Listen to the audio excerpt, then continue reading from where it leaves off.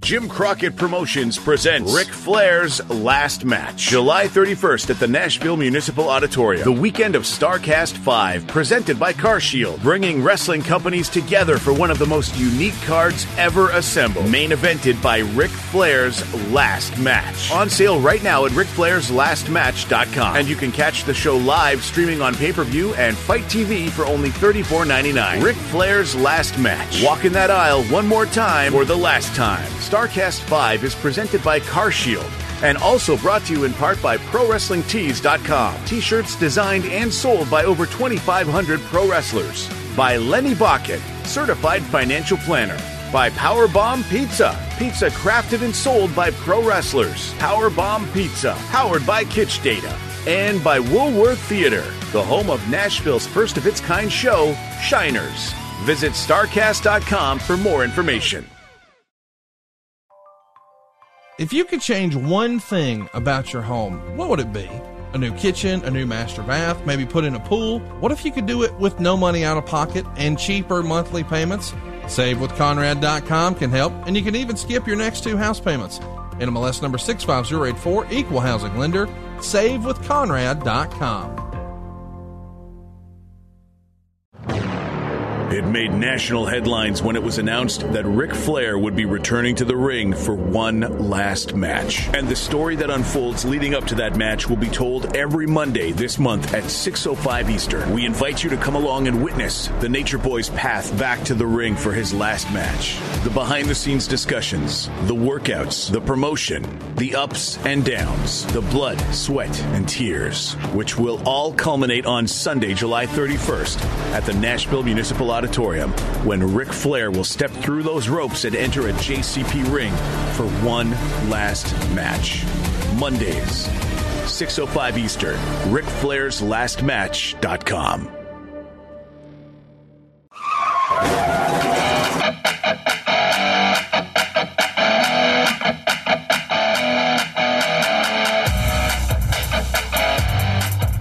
Hey, it's Conrad Thompson, and you're listening to Foley is Pod. And, of course, we couldn't do it without the Hall of Famer, the hardcore legend himself, Mr. Mick Foley. Mick, how are you, man? I'm doing great, Con. I think whether or not I'm doing great depends on your honest analysis. Is there any nostril debris showing? Not today. But there have been another... Well, I don't recall. Okay. I do remember seeing a tooth in there once, but it feels like a long time ago. That was a long time ago. Because there just seemed to be one that would not go away on my drive here. Just really? A little remnant, yeah. And so when I finally looked in, I thought, I think they're just nose hairs, which I can take care of tonight. But as long as our viewers know, there's no deers in the stall or whatever the slogan is, that it's not there. So what's your routine when you're driving down? Are you like a roll down the window and flick it? What's the move? What's the Foley move? Well, I am more of a tissue guy. But if you don't have one, you're in a pinch, you check the glove box, you check the armrest, there is nothing there. You're going to have to use the old trusty finger. I hate to say it because I have such disdain for people I see picking their nose while they drive. But occasionally, you have to. When there's a higher calling, like the show here, you have to do it. Yeah, so I flick it. Yeah. There you go. This is the type of content you're going to get here on Foley is Pod. We're so I'm not a knuckle deep guy, though. I'm just a thumbnail deep guy. You're not digging for gold. Yeah, just trying to get it out of there and boom. Yeah. I think we all have to do something like that first thing in the morning. Mine's a shower. I'm a shower nose cleaner outer. Just an old-fashioned Crisp Benoit, one on each nostril, good to go. I'm not sure this is what people are... Probably not the best way to start. Not the best way to start, but this is us digging ourselves a hole. Now watch as we gracefully climb out. Let's do it. Let's do it, John. I'm ready. We're talking about 1997, of course. We continue to celebrate all things from 25 years ago, and we left off with your WrestleMania tag between yourself and Vader taking on Owen and Davey. And there's, as we like to say, a lot to unpack coming out of that show. The Undertaker is the world champ. He defeated Sid to become the new world champ. Bret Hart and Steve Austin had a masterpiece I Quit match. And now we've actually established Ken Shamrock as a top player in the process. Shawn Michaels is possibly looking to return. A lot of moving parts here. And it feels almost like a company fresh off of Bret Hart's meltdown on USA, that felt like the beginning of the Attitude Era. That was right around the same time that the set changed. We got the Titantron. It's called Raw is War now. Did you feel the winds of change here, or was it business as usual for you? Man, remember, we're coming off a WrestleMania that does not fare well at the box office. Buy rates were not much higher than a normal pay-per-view would be. So I don't think I felt those winds of change until a time in '98 when Vince had a talk with all the talent. He said, in a way, that he didn't say the times had passed him by. He said he had to adapt to changing times. That the era of he didn't say the occupation, right? The occupational wrestler, which would be, a Mountie or a repo man. There was no shortage of IRS. That those days were over. And that if we were going to be competitive or maybe beat WCW, we had to start bringing more of ourselves out into the characters. That was what I thought was the precursor of the Attitude Era. When he gave that speech, is that the same time he went on Raw and said, we're not going to continue to insult your intelligence with good guys versus bad guys? Possibly. Okay, because I think that was October of '97, but you think there was maybe rallying the troops sometime in '98, maybe? Yeah, I believe so. Just my recollection. Sure. That it was early. Man, that's a good question. It's whether there's a difference in 24 years or 25 years. I don't know. I thought it was 98. Could have been 97. Yeah.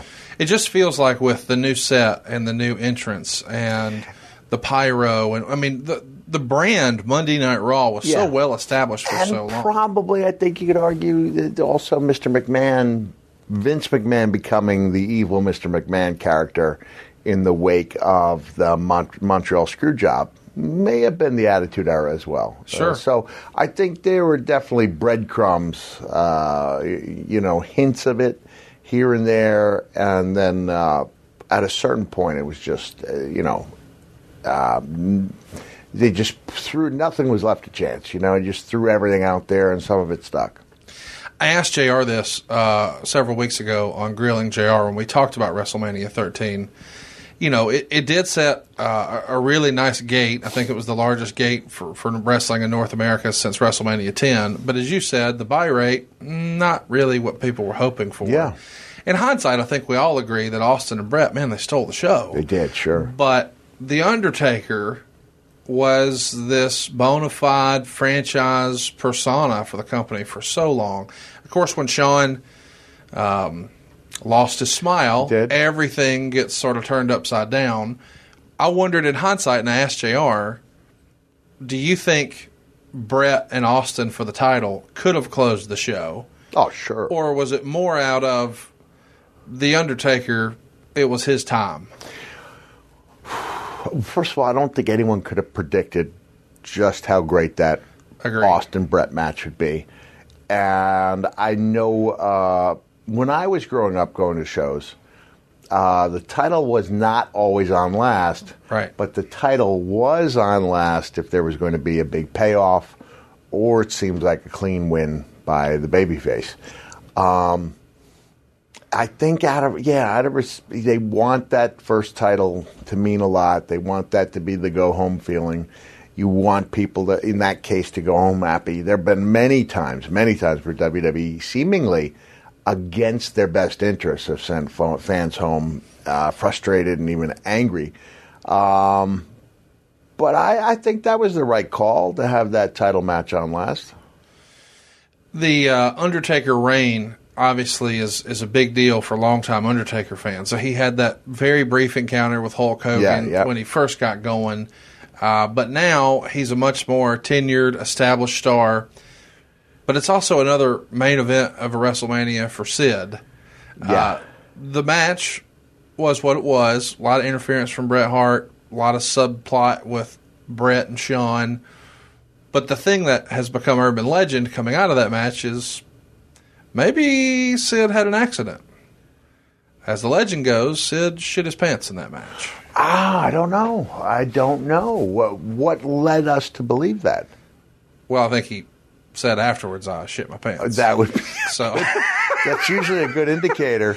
First of all, we've all done it. That's what I wanted to ask. Yeah. Have you had a situation like that where you take a slam or something? Yeah. You sometimes get somebody calling in on a show, and even at one of my events. Very seldom do I get the snarky comments. But one of them asked if I'd ever pooped my pants, and I was like, you haven't pooped your pants. You haven't tried hard enough. Right. Like, that's just an exertion. You could argue that you should be there trying to do your best to empty your bowels before any match, right? But nature calls. Nature calls, and sometimes, there's a lot of exertion. Yes. A guy who's been backdropped on the floor, there's no shame. No shame in that, yeah. So if Sid did indeed, because that's not like a hollow refrain. That's not something you do just to impress the boys. Right? Oh, no. You don't come back and say, I remember pooping my pants against Junkyard Dog in a pay-per-view. Wow. And he thought when I said, I don't know if I used the word poop in the heat of battle. Right. I'm probably not. Convey, but he thought I meant that I farted. And I corrected him. No, I didn't fart. It was, it was a shart, right? Yeah, there you go. It happens. This is going down a bad. This is. Well, fresh off of the Undertaker's win, it's natural to think, where does he go next? Yeah.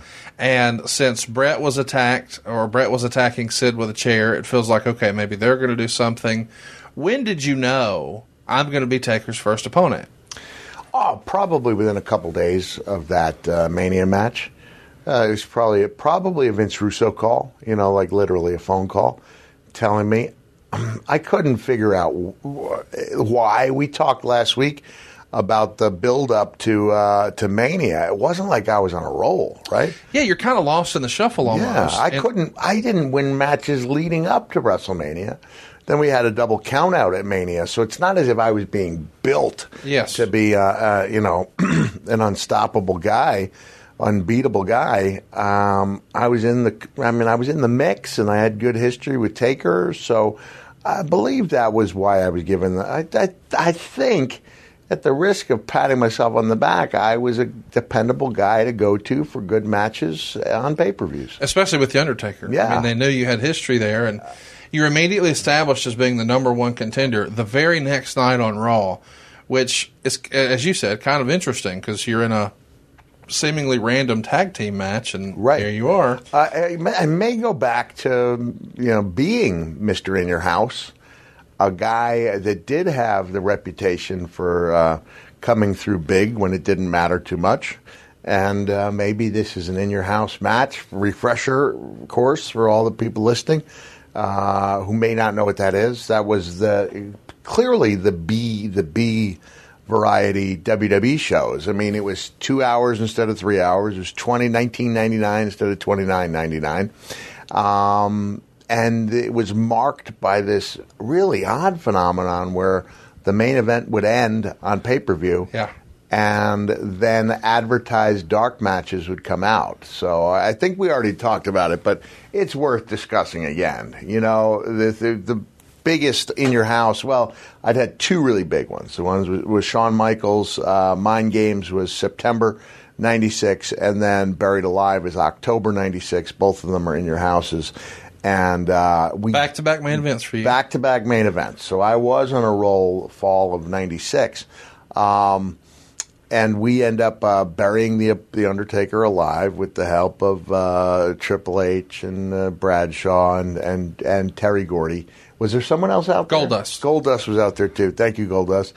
And then after we think we buried this human being alive, a bolt of lightning comes down from the scoreboard at Market Square Arena, Indianapolis. Undertaker's hand comes up.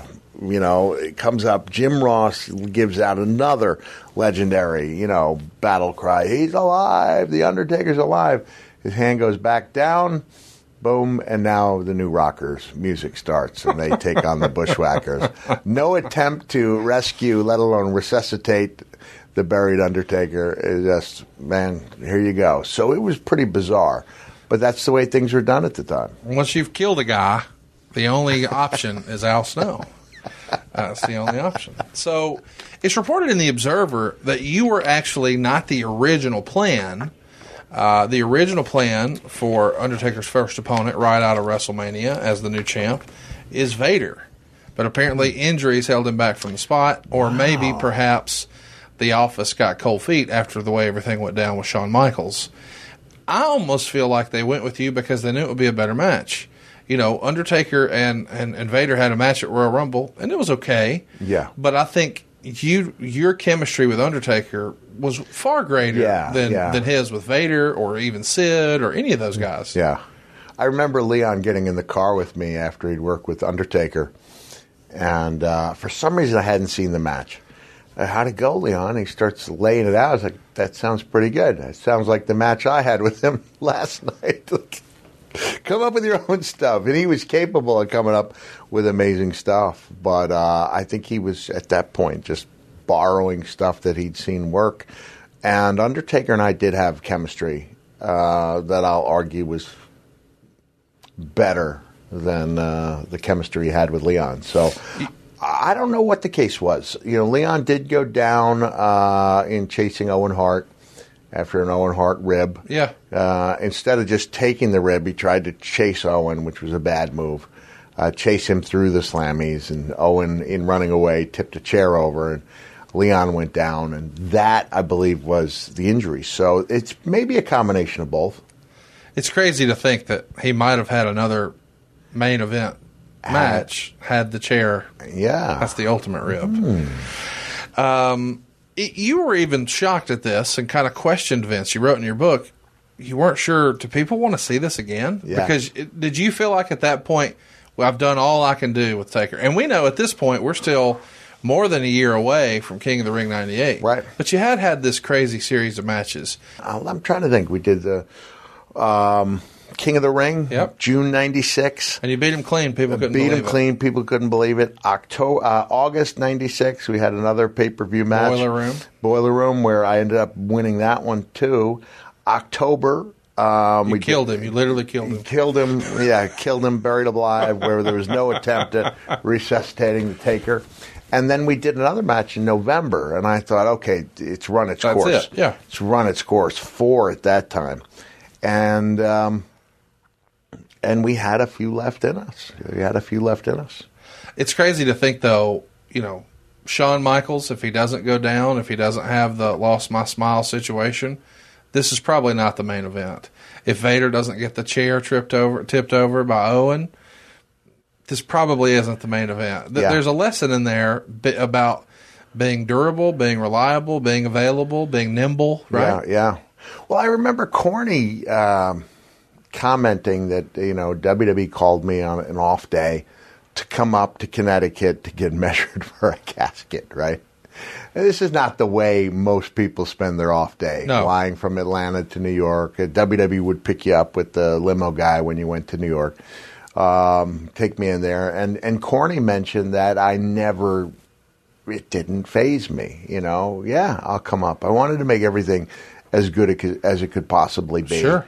And especially if it involves you laying down in a casket, right? You want to be comfortable in there. Yeah. You're sweating. The guys are going to pound on that casket. They're not going to let you out for a while.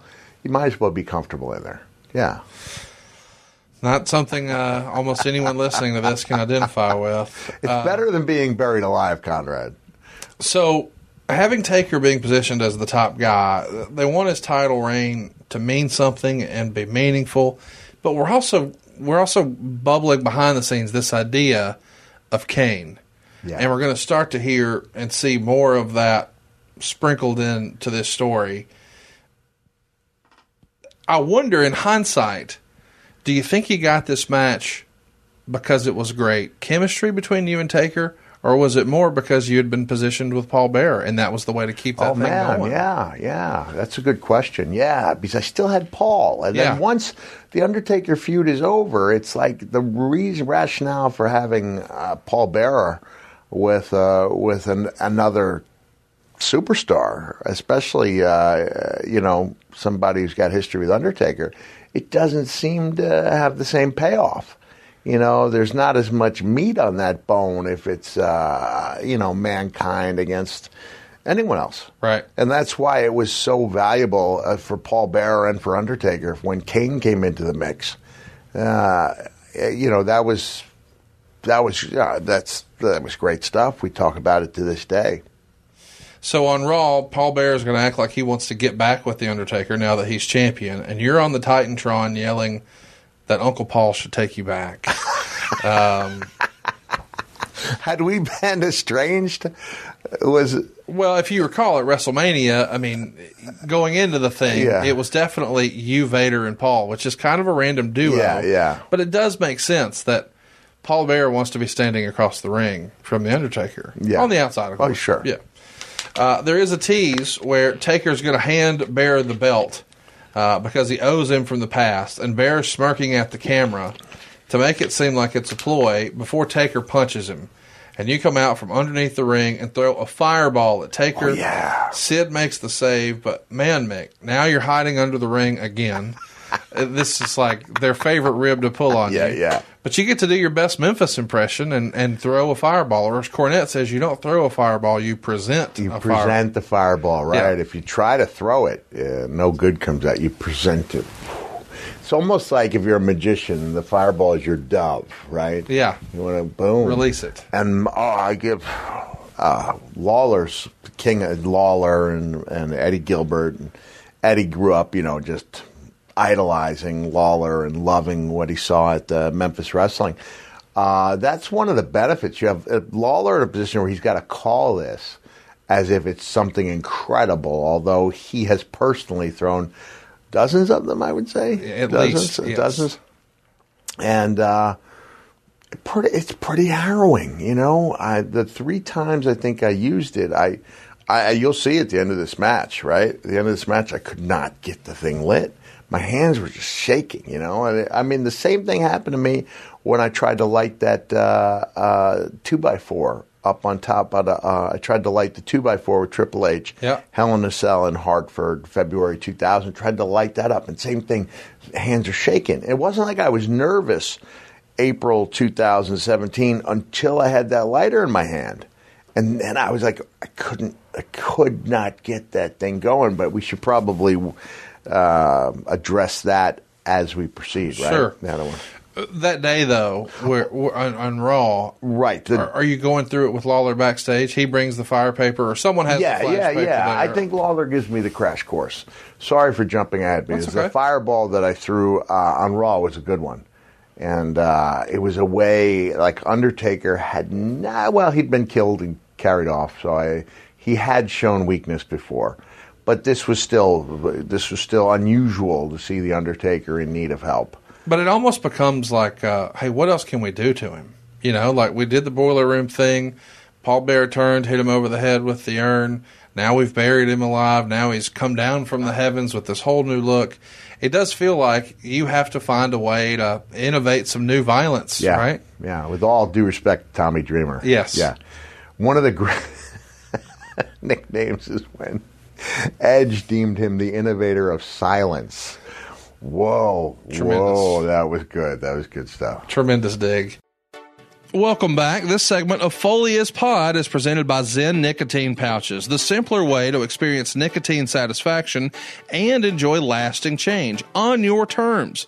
Zen Nicotine Pouches are a fresher, simpler way to enjoy nicotine that's helped millions of people achieve lasting change by offering smoke-free and spit-free satisfaction. I don't know about you, but there have been times in my life where I needed to make a change. Like when I turned 40, I knew I needed to make a change, but I just wasn't ready yet. I'm sure a lot of smokers and dippers out there can relate. And Zen understands there isn't just one right time to make a change. Everyone's timeline is a little different. Everyone's on their own journey.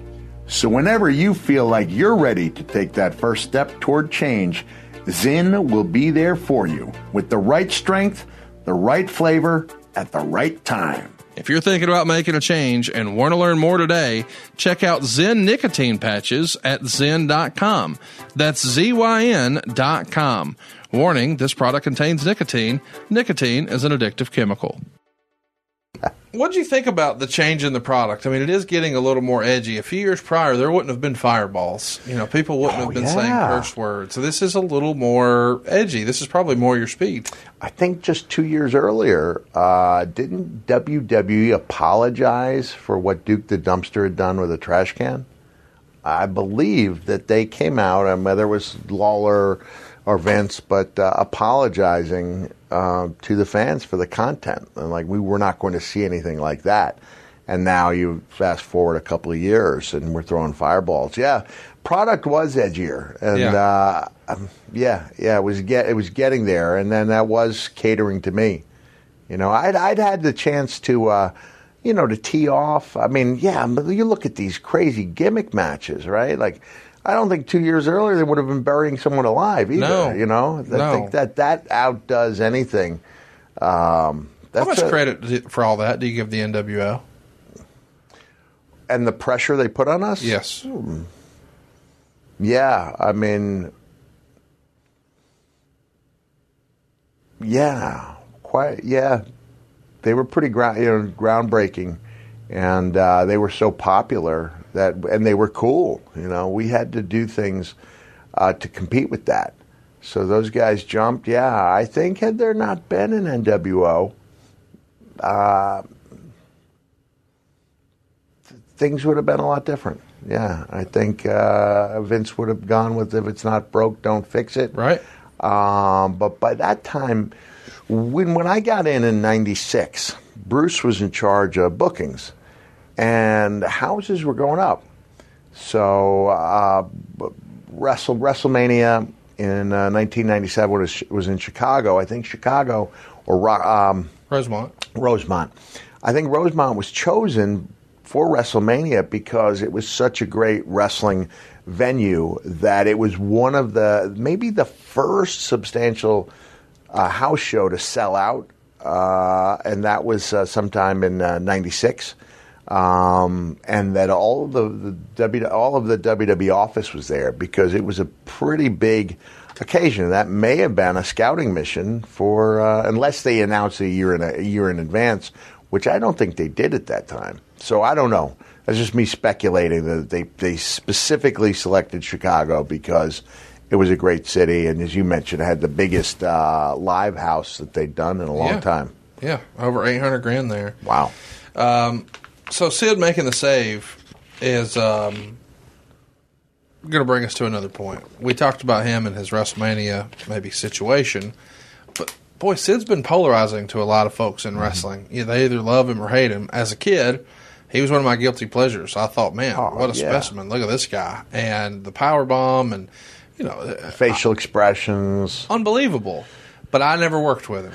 Yeah, and I know sometimes guys didn't enjoy his approach to the business. What was your opinion of Sid? Well, I liked Sid because I knew Sid going back all the way to '88 when he came into Memphis, and he came out to I think it was I know it was a Lynyrd Skynyrd song. Whether it was called "On the Hunt" or not, I'm not sure, but that's the song. I'm just like you, baby. And then he was so charismatic for a guy with that physique. It was incredible.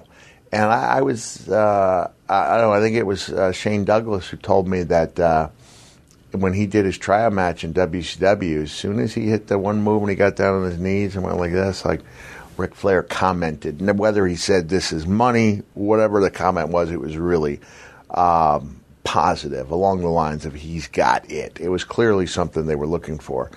But I think Sid, this is just urban legend that when he sat down with Vince for the first time and Vince told him about this plan to hand Hogan's red and yellow to him. You've heard it, right? It's he takes it all in and goes, "What you need, Vince, is a big, vicious heel." like he didn't understand like what a gift this was to be given Hogan's red and yellow at that time. So yes, Sid, I guess he rubbed some people the wrong way. I worked with him not that often. I mean, I even referred, I think, in one of our episodes. Correct me if I'm wrong, but this is where Stone Cold Steve Austin is complimenting me. We did talk about it because this is where Vince got upset over in Europe. We did a Raw from Germany, I think. Yep. And I thought it was a pretty good match. You know, you're not looking to tear the house down, have a 5-star. When you're with Sid, you're looking to have a good, solid, hard-hitting match. And hopefully you do, in the process, you do tear the house down. But the next day, Steve says to me, hell of a match there, kid. Thanks, Steve. And he jumped on me right away about how awful it was. So I guess it didn't strike people as being as positive as I thought it was. But Sid, I never had the long run with Sid, so I can't tell you. You know, I can't tell you what it was like to be in there. Pleasant interactions, though. Yeah, they were all pleasant interactions. And no question, he was popular. And whether he was teaming up with Vader in WCW, you know, that was a pretty impressive. Whether the Skyscrapers, you know, with Danny Spivey, you know, they were. He did good stuff. So I don't know what the big knock on him was. So let's talk about after he interferes in your match. It sets up that you guys are supposed to have a match in 2 weeks, but the match doesn't happen because he has a back injury. And the rumor and innuendo was he got hurt at the gym, called the office over the weekend to let him know. Of course, no one's there to let him know. And then he played softball? Well, the story in the locker room is Sid just didn't want to come back to work after dropping the title to Taker at WrestleMania. And that makes me wonder, since now you're supposed to be wrestling him and they're getting you ready for Taker, maybe he didn't want to come in and do the honors for you. There's a possibility, right? Wouldn't be the first time. But people were making the softball jokes even back then? I think so. Yeah. Yeah. This is a different time in the business where... In Sid's defense, he apparently hit some moonshots. Oh, I would only imagine. It's kind of crazy, the context of the conversation we're having now, where there's a question. Is Shawn's knee really hurt, or did he not want to return the favor to Brett at WrestleMania? Is Sid's back really hurt, or does he not want to lose to you right after he lost the Taker? I don't think we would be having that type of conversation in 2022. When do you think that switched, the thinking switched, where wins and losses were not as important? I'm not saying they're not important. Yeah. But it does feel like there's a paradigm shift where guys are suspected of faking injuries just to not lose, and that isn't a conversation we hear about often these days. No, you really don't. I think it had a lot to do with the Monday Night Wars, because before the Monday Night Wars, you didn't get competitive matches all that often. You know, I grew up in the era with the enhanced matches on WWF. I loved it. And it was like, you know, here's another mismatch, and then an announcement would come on just over the match talking about the upcoming matches in your area, and that's what we accepted that wrestling on TV was. So under that, you know, that premise, you did not want to be on the losing end of any of those matches. I think, though, when we started, and I will say when I was growing up, you'd see like Paul Orndorff and Brian Blair, and I was probably 15, 16 at this time, and they would tear it down. Every once in a while, you'd see a really good match on television. But when you started out of necessity having to add good matches, even main event matches, and I think it, you know, I don't know, I can't argue whether it's a good thing or a bad thing that after a pay-per-view you're going to see one or two of those matches that you paid to see on free TV the next week. So we're giving away main events or strong cards, but at the same time, the brand itself was becoming so big that you didn't have to, and this is one of the things I argued with JR over the money, is that, you know, when I was unhappy with a payoff and I'd call, he'd say, well, you weren't in the main event. And I'd say, Jim, the shows are selling out before we even list a card. Like, this is, I should be paid for being one of the cornerstones and one of the reasons people go out to buy tickets ahead of time. Other people might argue that wasn't the case, but I was the guy, arguing on my own behalf. But getting back to the competition and the good matches regularly, you didn't have to win to make an impression on people. Yeah. And so there were some characters that lent themselves better to losing than others. I didn't feel like I got hurt from losing. Now, if Rick Rude, when he was in WCW, lost as often as I did, that would hurt a guy like Rick Rude. So there were some guys who needed those wins all the time. I mean, who would be hurt by losses. There were other guys who were not hurt by losses. I would argue that they would then lean too heavily on the guys who could lose and get away with it by having them lose so often that it no longer meant as much. But then, again, the short answer would be during the Attitude Era when the quality of the matches was more important than who won. So let's go back a little bit. Your comment about Rick Rude. You felt like it would hurt a guy like Rude because he was this over-the-top, arrogant, cocky heel, and that was his persona. That was his character. Yeah. And yours was more deranged because on some level, we've often joked about, do you think Abdul the Butcher really wanted to win the world title? No, he wants to kill everyone. Yeah, he wanted to inflict. Now, Abdullah, he left at the time making $1,000 a night in WCW was big money as far as like the true independent contractors go. I was listed as an independent contractor, but I went wherever they told me to go, wrestled whoever they told me to wrestle, had to change my attire once in a while at the request of the higher-ups. But Abdullah came and he wrestled for WCW. He still was going over to Japan. He may have been doing some indie shots.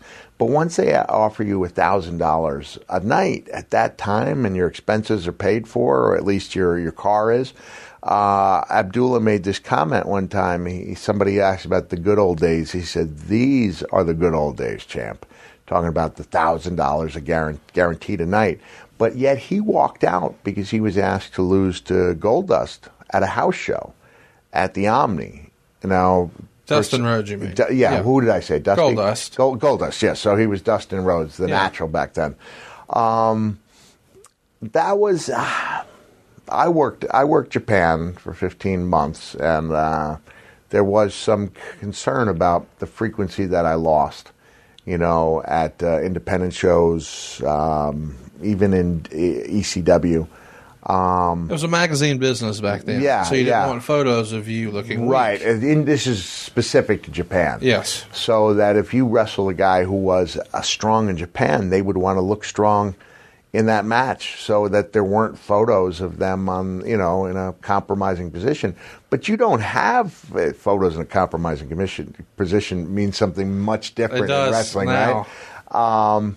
I guess there could have just been an understanding that you don't print those photos from you show the guy strong.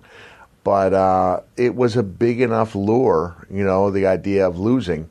And Abdullah, like I'm saying, he would lose by any means other than getting pinned. Right. He'd do the count out, he'd do the DQ, blood flew freely. No, not that often. Actually, back in that era, it didn't flow that freely. Even though when Abdullah and I went our separate ways as far as meaning we broke up the team and then we had some wild matches. We brawled in front of the University of Virginia men's basketball team because they were just getting in from an away game. And there was like 18 guys there. So Abdullah and I kept wrestling backstage for another 5 minutes just to impress the team. And just because you wouldn't, in front of other people, you wouldn't drop kayfabe and say, "Oh, good match, we're done." So we just kept on battling backstage. Tremendous. So back on Raw, you wind up cutting a promo that Meltzer would refer to as a Cactus Jack interview. You talk about being on the road for 300 days a year in the main events and making half as much money as the pumped-up pretty boys that make in the first and second match. Whoa. Where does this verbiage come from? Is this you? Is this Russo? This would have been me, and this would be part of the reason why they started scripting promos, because that's not what... I don't think that's what Vince wanted to hear at that time from that character. That's the way I felt. I'm That was a little more Foley, a little less Mankind. Yeah. Mankind wouldn't be as. I think I remember one time, Undertaker stayed at good hotels, right? And I called him on that, and that's not really a spot you want the Undertaker in, so they just didn't air it. That was when the shows were recorded. So that line. You had a line about the Undertaker staying in nice hotels. Yeah, and I did not. And that was stupid, you don't, like I was saying earlier, you throw a lot of stuff at the wall, some of it sticks, some of it doesn't, and that was not something I should have been saying. Probably deserved to be reprimanded. The Cactus Jack, that was more Cactus Jack, more Foley than Mankind. Was Undertaker upset about the hotel line or just He didn't say it, but I just think it was thought that's not what we It's hard for a fan to imagine the Undertaker staying at a Marriott. The Undertaker has like a lair or a dungeon. Right, yeah, right? I mean, they even decided one time that Undertaker came in for the arrival shot, and he had a rolling bag, like we all do. But it was a smaller rolling bag, the kind that fits on the overhead. And they just didn't think Undertaker rolling a small bag was good for that character. And they really look out for the characters, so that even when the dress code went into effect, he didn't have to do it. I didn't have to do it for a while. So that in 2007, when they contacted me and said I was no longer exempt from the dress code, that stung a little bit. But Cena didn't have to adhere to it. I didn't have to adhere to it. Undertaker, there may have been one or two others. We talked about occupational gimmicks earlier. Do you think Undertaker is the most successful example? I never once considered him the occupational gimmick, but that is, he was an Undertaker. He is the Undertaker. He is the Undertaker. Yeah, I guess if we're classifying him as no doubt. Although, could we make a strong argument for anybody else at this point? I guess you could say Diesel. I don't assume that Brett was actually an assassin. He was. He did so. Okay. That's what the special glasses were for. Yeah. All right, Mick, it's time. All of our listeners have been wondering when I was going to get you smartened up about this. Are you familiar with Blue Chew? I've heard of it. Well, now you're going to learn all about it. This is like a hot tag for your wiener, Mick.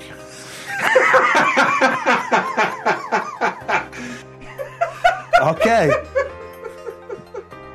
Are they going to use that in their... Yeah. Here's the deal, boys and girls. You know all about Blue Chew. Even Mick does. And Mick is a podcast rookie here, right? But You know this episode's sponsored by Blue Chew. You knew that as soon as you clicked play and you saw my name. Blue Chew is a unique online service that delivers the same active ingredients as Viagra and Cialis, but it's chewable tablets. And Mick, you'll love this, at a fraction of the cost. Fraction of the cost, really? Now, I like that. Now, here's the real reason on that, Mick. They are basically offering like almost the generic version. So it's the same stuff if you use Viagra and Cialis, but now it's in chewable form, which means you can take it on an empty stomach. You can take it day or night. You can be ready whenever an opportunity arises, or maybe it's time for that elusive run-in. Oh, right? That's right. The hot tag, come in, the house of fire. Yeah, working from underneath, going over. I mean, we can get it all in here. The process is simple, guys. You sign up at BlueChew.com. You consult with one of their licensed medical providers, and once you're approved, you'll receive your prescription within days. And here's the best part, Mick. It's all done online. That means no visits to the doctor's office, no awkward conversations, and no waiting in line at the pharmacy.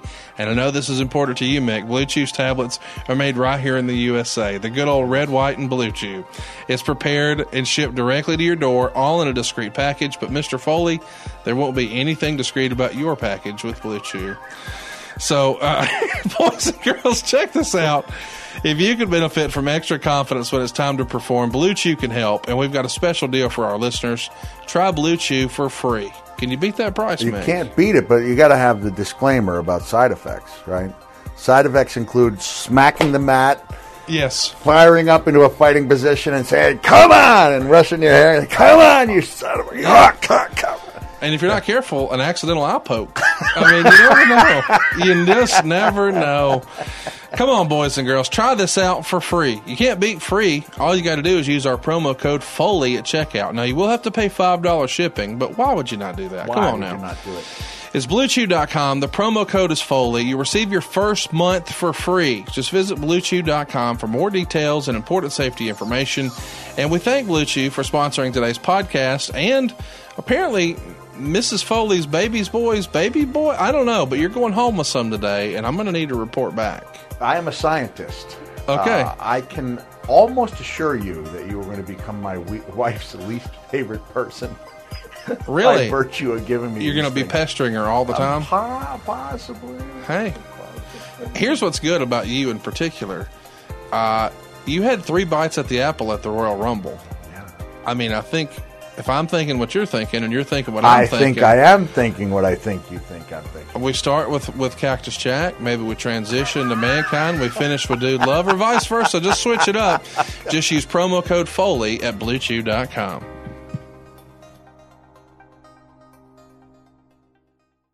So Stone Cold winds up taking Sid's place, and you guys go 13 minutes and 30 seconds before Owen, Davey Boy, and Road Warriors come out, and then there's a standoff. Vader's going to come down, but he winds up attacking you, and Paul Bearer is trying to make peace. Where was this going? Oh, man. I mean, there's chaos here.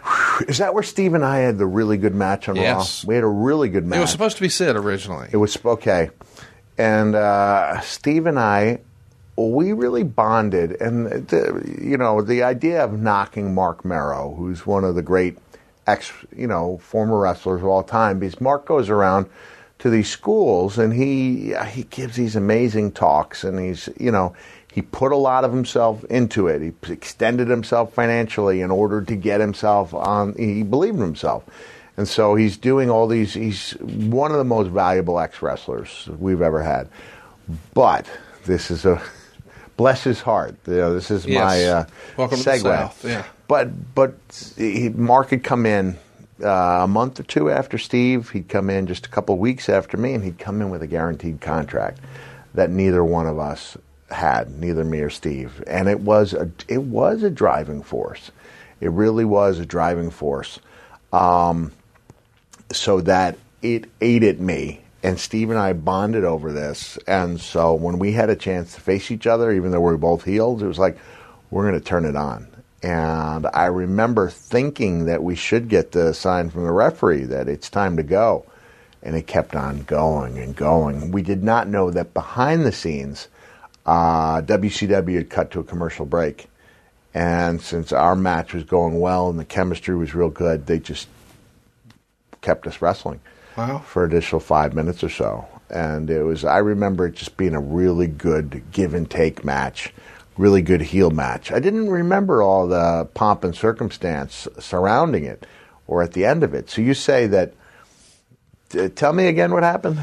So Owen, Davey, and the Road Warriors come out, and there's a standoff, and then Vader comes out and winds up attacking you. Paul Bearer's there trying to make peace, but of course, right after this, Vader goes on the now infamous Middle East tour. Oh, yeah. And boy, things get a little sideways with him on Kuwaiti TV. Yeah. What do you remember hearing about that? We know what happened. Yeah, I was on the tour. So they have Undertaker and Leon being interviewed on Kuwaiti TV, which I think is a national interview. Keep in mind, this is only 5 years after Desert Storm, the Gulf War. Yeah. So Kuwait is still very grateful to the United States for what we did for them. And the guy starts asking the F question, throwing around the F word, the fake word. And Leon, I think Leon just grabbed him. And that's enough. He just grabbed him. I don't think he shook him. I think he grabbed him. Next thing we know, Leon's under house arrest. He can't leave the country. He's being brought up on charges, and we don't know how far it's going to go. Were you nervous for your friend? Sure. Yeah, that's territory we don't. Yeah. We've heard, in the past couple of years about a nervous standoff on a plane with WWE in Saudi Arabia. And not that I want to close all the groups in there, but, it's far more so than when you go to Poughkeepsie or even London, anywhere in the UK, anywhere in Germany. You feel like it's a different it's a different part of the world. It's to mind your P's and Q's. Yeah. I wouldn't advocate grabbing a presenter on any network, whether he's from. I had a great Kurt Angle and Jay, the guy who did Jay Lethal? Jay Lethal. Jeez, how can I forget Jay Lethal's last name? We had a great time on Indian TV. Everywhere they went, we were going on. Everywhere we went, they were having us on for 2 or 3 extra segments. So you develop a rapport, but in this case, there was no rapport. It was a guy, who Leon thought was making the business look bad. Leon wanted to put a little respect into it, grabbed him, and didn't leave the country for a couple of weeks. Did you talk to Leon about it after the fact? Sure, and he was scared. Yeah. Yeah, he was scared. And I think, I don't think, I think people were too tough on Leon. I agree. I mean, Leon, when he didn't go to TV after he got out of Kuwait, and the quote was, "I need to go home and have sex with my wife," which is understandable. It's probably not a sentence you normally hear, though. Not a sentence you normally hear. And I don't think it gained him any goodwill there. And that was at the time when all this is going on with me and Leon, there was talk of breaking us up and having a feud and going back to the whole thing with the ear, which I thought had not been capitalized in WCW. So I don't know where that was supposed to go. It sounds to me, as you say it, like a big jumble. Yes. Not something I would have recalled because you and I have talked about how you tend to remember the things that went really well, the things that went really badly. And since this landed neither here nor there, I don't have that big of a recollection of that schmoz, as we call it. Something I glossed over earlier I want to circle back to. There was an episode of Superstars where you wind up putting Gerald Briscoe in the mandible claw. Is that a rib on Jerry? I've heard through the grapevine, a good old friend of ours told me that there were 2 ways to apply the mandible claw. You could get a friendly one and a not so friendly one. Yeah. Well, before the sock, you had to make insertion. Yeah. I'll tell people at conventions, hey, can you put the mandible claw in me? We're in Wisconsin. It's a no insertion state. I love that. No insertion state. We're recording this in Alabama, and it is, in fact, illegal here. You cannot do that here, even if you're married. There are still positions that are illegal in some states. Including this one. Yes. For husband and wife. Yes. Illegal. Yes. And we're not even talking like the dirty stuff. We're talking about just pretty elementary stuff. That unless it's the missionary position, illegal. Yes. Yeah, crazy. Crazy that hasn't been changed over the years, right? No doubt. The Jerry Briscoe mandible claw. Would have been real. It had to be real. Yeah, it's on TV. This isn't a house show. It's got to be. This is before he's a real character, right? Yeah. This is before he's a stooge. And when he went on to be a stooge, brother, was he entertaining? Oh, my gosh. Him and Pat were just fantastic. Were amazing. Like, I think we should just do a whole episode on when Jerry Briscoe went to New York City with Pat, or when he went from wearing the chaps and the cowboy hat and the vest, when they were at a West Texas barbecue, and then he was on a quest to get a New York City hot dog, and I think that's when they ran into Samuel L. Jackson. So, yeah, Jerry was so much fun to work with, both he and Pat. I don't know why. Jerry was just somebody who was there to break up the fight, and he ends up getting the mandible claw. Yep. I'm good with that. Yeah, there's a photo of it, and have a nice day. So around the same time, there's a tag match with you and Vader against the Headbangers. It's going to air, and it continues this discussion between you two. When you get the kabuki-style mist blown in your eyes, but you put the claw on Vader, is there too much focus on getting you built up for Vader here as opposed to Undertaker? I'm thinking at the time, I need a couple wins. Yeah. I need some wind in my sails. Yes. So that was an interesting day because I was still living in Atlanta at the time. We had not made the move to the Florida Gulf Coast yet, which is where I spent most of my full time with WWE. And for one time, I overslept. I didn't come in the night before because the night before was Easter. I missed my flight, and this is where I'm on the phone, and they said, we may have a spot for you on such and such a flight. I looked at my Rand McNally Atlas. There's no GPS at that time. I think it's 500-600 miles. Maybe we could do some checking there. To Cincinnati. Cincinnati's where the taping was. Man, I got in that car. Off I went. So I told the office I was going to be a little late. There was no fine, which was a good thing. And I made it just maybe an hour or so before we went live. And I do remember thinking, like, shouldn't I be getting wins? Yeah, yes. This turned out to be, that's right. Especially for a show called Revenge of the Taker. It feels as if I need some heat. Revenge for what? Yeah, revenge for what? Now, when did I throw the fireball? Well, that would have been a little closer to WrestleMania. Okay. We're a few weeks removed from that. But still, that to me, it feels like that should be maybe page one of the story. Yeah. Now you're continuing to do this and that. And, Conrad, it's going back to what I said a moment ago, I felt like I needed some wins. I couldn't figure out how this – it wasn't a matter of helping me. It's a matter of building me up so I'm a threat. No disrespect to the Headbangers, but you shouldn't have been in a tag match with the Headbangers. Right, yeah. You're getting ready for Undertaker. And if we were, then it's their time for someone to have to talk and say, you got to make these guys, They have to put you over strong. Yeah. So, back on the Middle East tour, where Vader gets in trouble, you put over Tiger Ali Singh. Now, this is something that WWE was really trying hard to do in 1997, and he's always been a fascinating figure for me because it felt like there was a lot of pomp and circumstance around the character, and then maybe not so much return. What do you remember about your matches with him?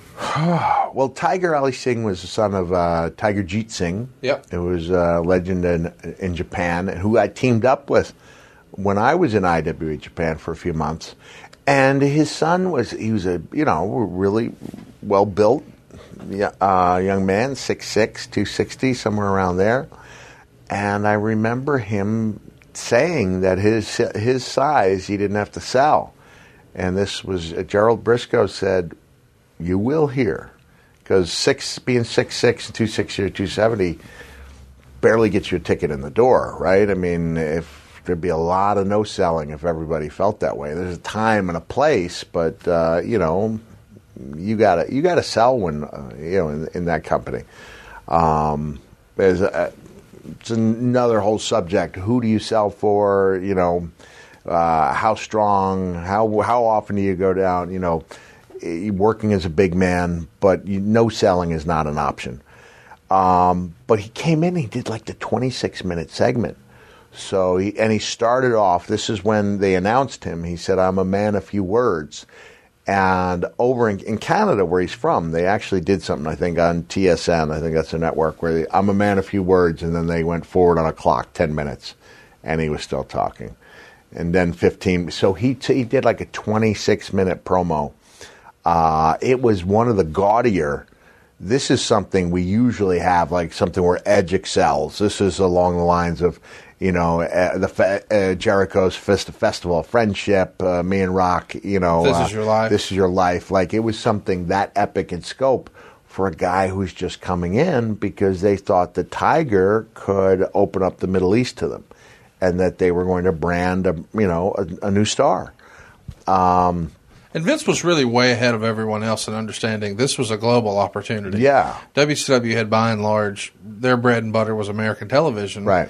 And he was maybe the first guy to say, well, why not this country or that country? And it doesn't seem like Vince goes all the way with it. No, I agree. We have more WWE fans in India than we do in the United States. Correct. That's crazy. I don't even think it's close.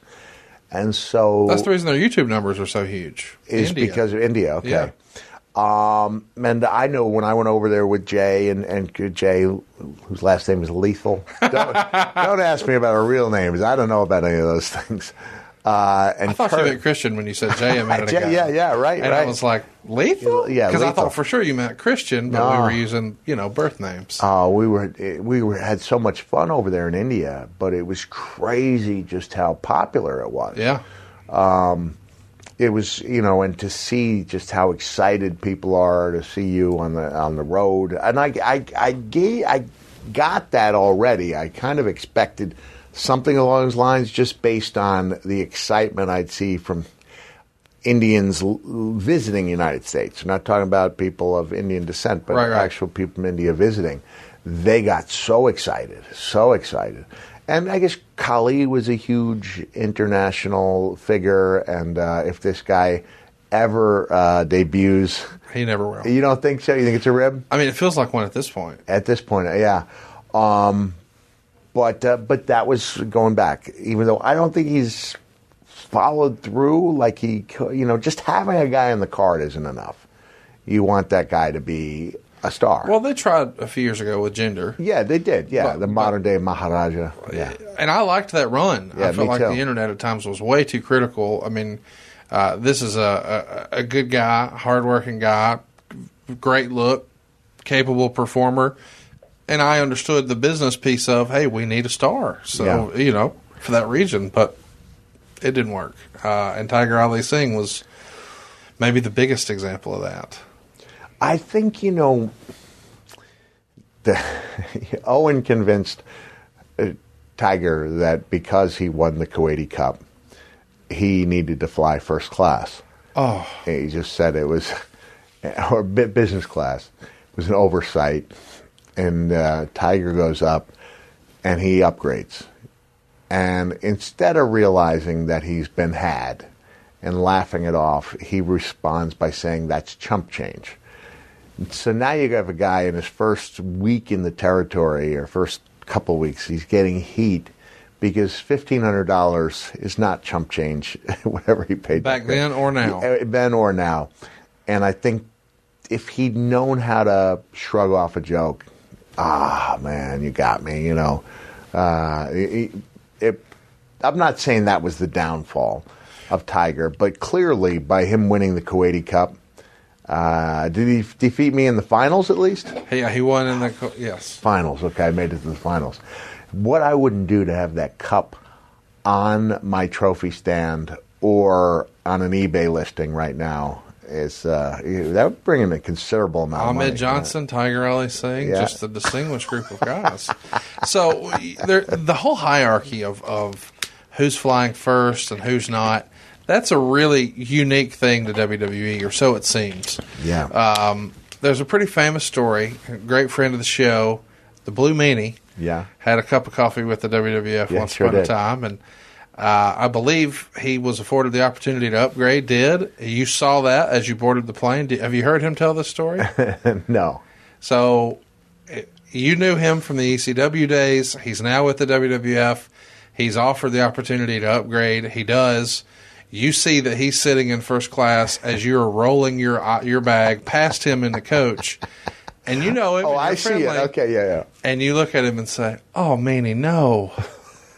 Like, you don't know what you've done. Because that was not a thing in ECW, obviously. No. So he was not aware that he is now the center of some heat because he's upgraded. I wasn't angry at him. I was sympathetic. Oh, Meanie, no. This is not going to bode well for you. Yeah, you have no idea what you've done. Speaking of ECW, they hold Barely Legal, their very first pay-per-view while you're in the Middle East.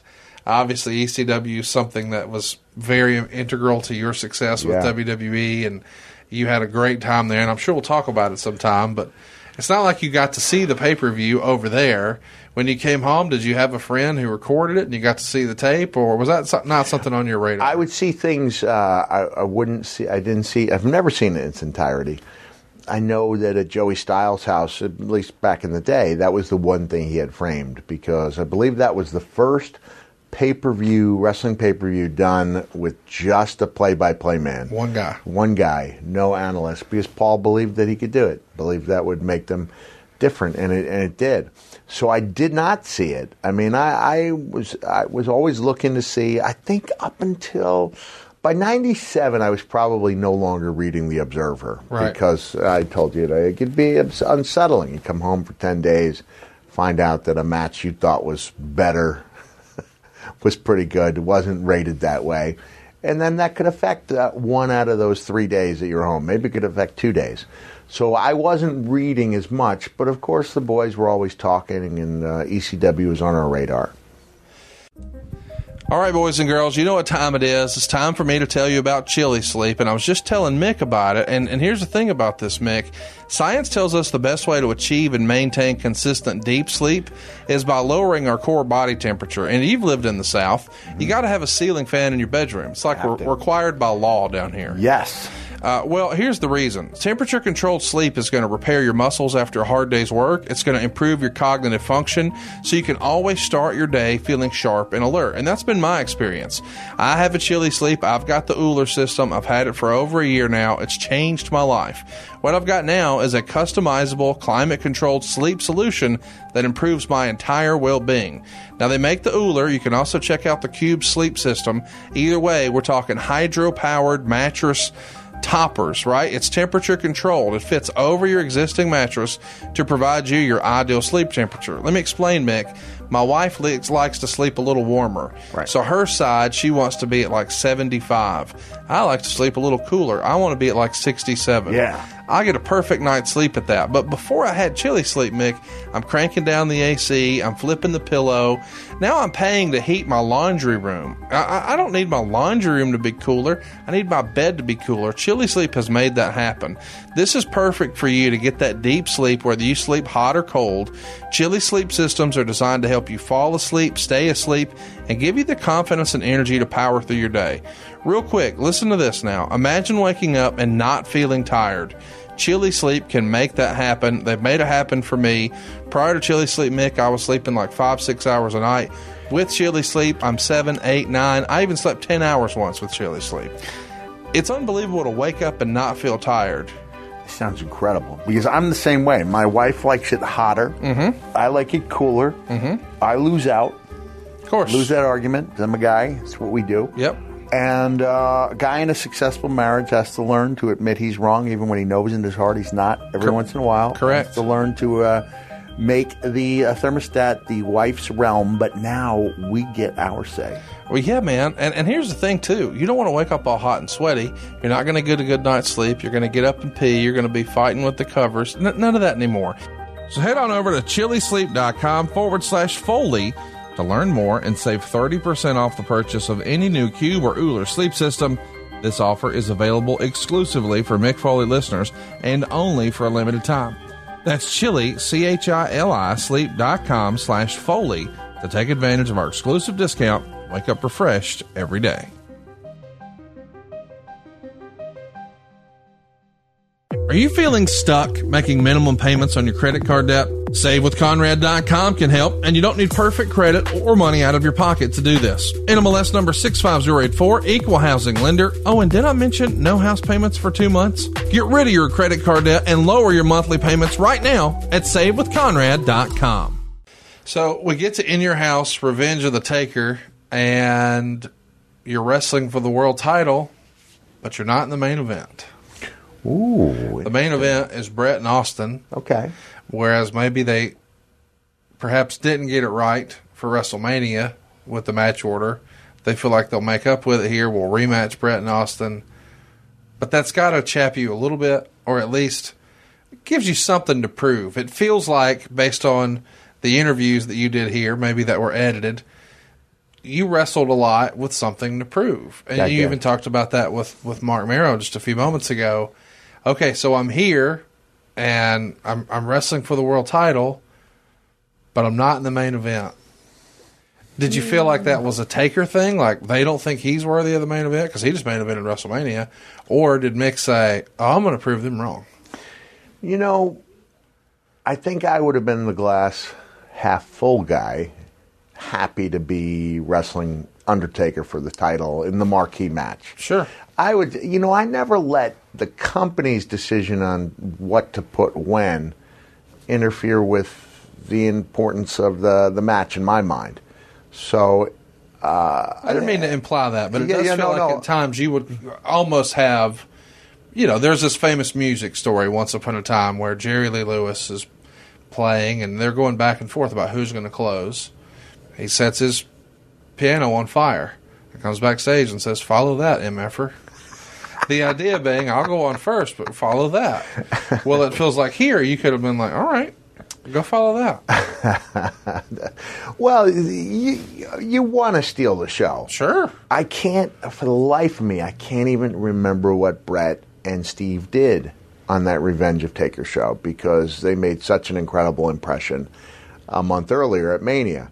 So no, I'm not gonna bite into that, Conrad.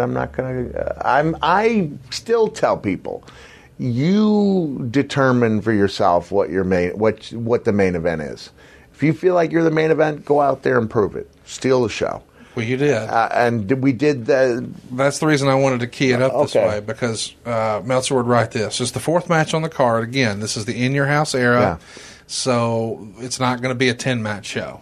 So you're second from the top. So Austin and Brett are going to go on after, but you guys get plenty of time. 17:26. Meltzer says, really good, largely due to the performance of Mankind, who took some hard bumps and took his key bump at the perfect time. So he goes on to break down the match, but the gist is he credits you for being the reason the match was as good as it was. And he really dug it. He gave it 3 3/4 stars. Of course, Bear is involved, but he put a lot of that credit on you. So, well, Taker's a rock, right? I mean, the Rock. He is you. I think people took him for granted. Dedication to the character and the fact that he was going to be a big part of the success of any of those matches. It goes back, I think, to the chemistry and that we complemented each other well. That we did have a bump that had never been done before and likely will never be done again, especially in WWE because it can't be done with the tables they've had since late 97 or early 98. Talking about the one where the lawn dart bump where I went off the apron through the table literally head first so that I believe the lower half of my body was sticking up in the air. And that was, it hadn't been done before, hadn't been done since. It wasn't something we practiced. It was something I hoped I could hit. And I believe Richie Posner may have put a little bullseye in there so that when I hit that table, it was more likely to create a hole instead of breaking in half. Meltzer would say here, Mankind, Undertaker took over, smashing Mankind's head into the steps. Mankind got the water pitcher from Vince McMahon's desk and broke it over Undertaker's head and followed with a hard chair shot. It was pretty clear they're going for hardway juice, but either Undertaker didn't end up getting cut, or if he did, it wasn't noticeable enough on television, although the announcers did say there was a cut. Mankind drops the elbow off the middle rope to the floor, and Undertaker's bandage came off his face, revealing an ugly scab from the fire angle. So you hit a couple of different pile drivers, and of course we all know about this crazy header bump through the Spanish announce table, but once you're back in the ring, this is where the whole lighter thing happens. No, well, we're talking about ugly scabs. Before we get here, there's a part of this match no one realized. It looked like something went wrong, and I was usually pretty good and ahead of my time at telling the director, Kevin Dunn, I believe, is the director, and we weren't as heavily agented during this time, so that the agents would come to you, and you wouldn't. Me and Taker would have had that match. We would have told the agent what we wanted to do, not vice versa, at that time. Now, the key bump here, one of the key bumps that I don't tell Kevin is that when I get my head caught in the ropes, the hangman, the same move that cost me this bad boy, and in retrospect probably should have been taken off the menu at that time, but I kept it on the menu, went to it, and now when I get free, my mask comes off. I have not told Kevin, so they proceed to shoot around my face thinking it's a mistake. And I was trying to think, what would he look like underneath? He's got to be disfigured, right? And so instead of going the makeup route, which looks so much better anyway, I went the piece of sandpaper route, and I probably had a good third of my face skin. The skin had been rubbed off, which is going to take weeks to heal correctly. And when we have a chance to see it, we don't see it. Or shoot around it. Because they're shooting around it because they think they're protecting my gimmick. So I think I went several minutes without the mask, and they never showed my face. So that was a key bump. That was something we brought to the table. And you wanted to leave the mask in the ropes, right? Yeah, like when I pulled out, I don't know if it fell into the ring or what, but that was the first time people had seen Mankind without the mask. Remember, it's going to be another few months before Dude Love makes his premiere. I estimated maybe 25% of our WWE audience was familiar with Cactus Jack. Yeah. But other than that, most of the audience would have been seeing me for the first time when the mask came off after the Hangman, and it's just something I should have talked about, and maybe it's something I should have mentioned to them without going ahead and please, if you're at home, don't think you're going to be like me, and don't do that. Oh, it's no. It's, you can get there much better. Undertaker's looked a lot more effective than mine did. And his was made up. Am I allowed to say that? Yeah. His was. Well, the only reason I knew that is because they shot it. Yeah. So if they shoot it, it's makeup, and it looked incredible. Yeah. It looked really good. And mine was real, and we never saw a single sight of it. So, Rochester, New York, I believe this was, right? Rochester or Buffalo? Revenge of the Taker, I believe, was Rochester. So, you try to do the lighter deal. Yeah. Meltzer says, it appeared the idea was for Mankind to throw fire at Undertaker, who would pull Bearer in the way and he'd get burned. They set up the spot twice, but both times Mankind's lighter didn't work and they blew the spot. At this point, it was all impromptu as Undertaker made a comeback and got the lighter and the flash paper and wound up throwing the fire in Bear's face. He didn't present it. He did, but it was right in Paul's face. And even at least I felt redeemed a little bit. It took Taker about 20 seconds to get that thing on fire. And boom, off it went. If you had it to do over again, would you scratch that whole thing? Because without that lighter situation, that clearly creates chaos, and you don't want that pause in action that you didn't have the rest of the time. Right. It almost kind of takes you out of it. Mm-hmm. This was a pretty badass match without that. Yeah. I mean, Meltzer, even with that, gave it 3 3/4 stars, and I'm not saying that's the end-all, be-all, but I can't imagine how it would be viewed if that wasn't there. Moving forward, we know you did it once on top of the cage, but were you and Taker both backstage afterwards like, never again? I was deeply apologetic, and just as you were talking, it's like, that's where Revenge of the Taker comes in. He's got to get that revenge against Paul. And throw that flame. To fulfill the wisdom of the title. So I think there was a definite concern that we had to pay that off somehow. Was Meltzer right? Were you trying to get quote-unquote hardway juice with a chair shot? Because they're calling it as if it's a cut, but there's not one that we can really see. So a hardway shot to the head, I mean, no, I don't think that was I've never even heard of that from a chair. It felt like most of the time I've heard that somebody's doing it over the eyebrow, right? Yeah, you can't get, because you can give the most hellacious chair shot, and it might just result in a lump. Yeah, I don't know. The odds aren't good on it, and the odds of getting injured are pretty high if you're going to go to those lengths to try to get a hard way from a chair. So I don't think that was in the cards. Let's talk about the header through the table. As a hardcore wrestling fan at the time, wrestling fans associate tables with Public Enemy and Sabu. Here you are on a pay-per-view doing a table spot. Some guys will say, hey, wait a minute, that's somebody else's thing. You took the spot in such a unique way. Yeah. Is that because you didn't want to do the table spot the way everybody else had done it? Well, I could dig up footage where I was doing tables. Oh, before those guys. Yeah, or at least before I saw them do it. Sabu, he took the independent world by storm, and the table was part of his payoff. So I'd say I'd earned the right to do whatever I wanted to do involving furniture. Oh, I wasn't saying it was gimmick infringement. I'm just saying in terms of, if you know that the audience at this point had seen it a lot of other ways, You want to innovate a new way. I want to innovate a new way. I don't think that tables have been broken in WWE to a point where it was old hat. No, I agree. It still gets a pop these days, but it's been done. You and Sean did it in September. Yeah, that was a pretty spectacular table bump. And then on the night of the Montreal Screwjob with Kane, we did a pretty spectacular table bump, from the ring apron, but I had a little boost from that bottom rope that probably gave me an extra 2 feet and took it from being a really good bump to something I thought was spectacular and may have been talked about more had another episode not transpired on that same show.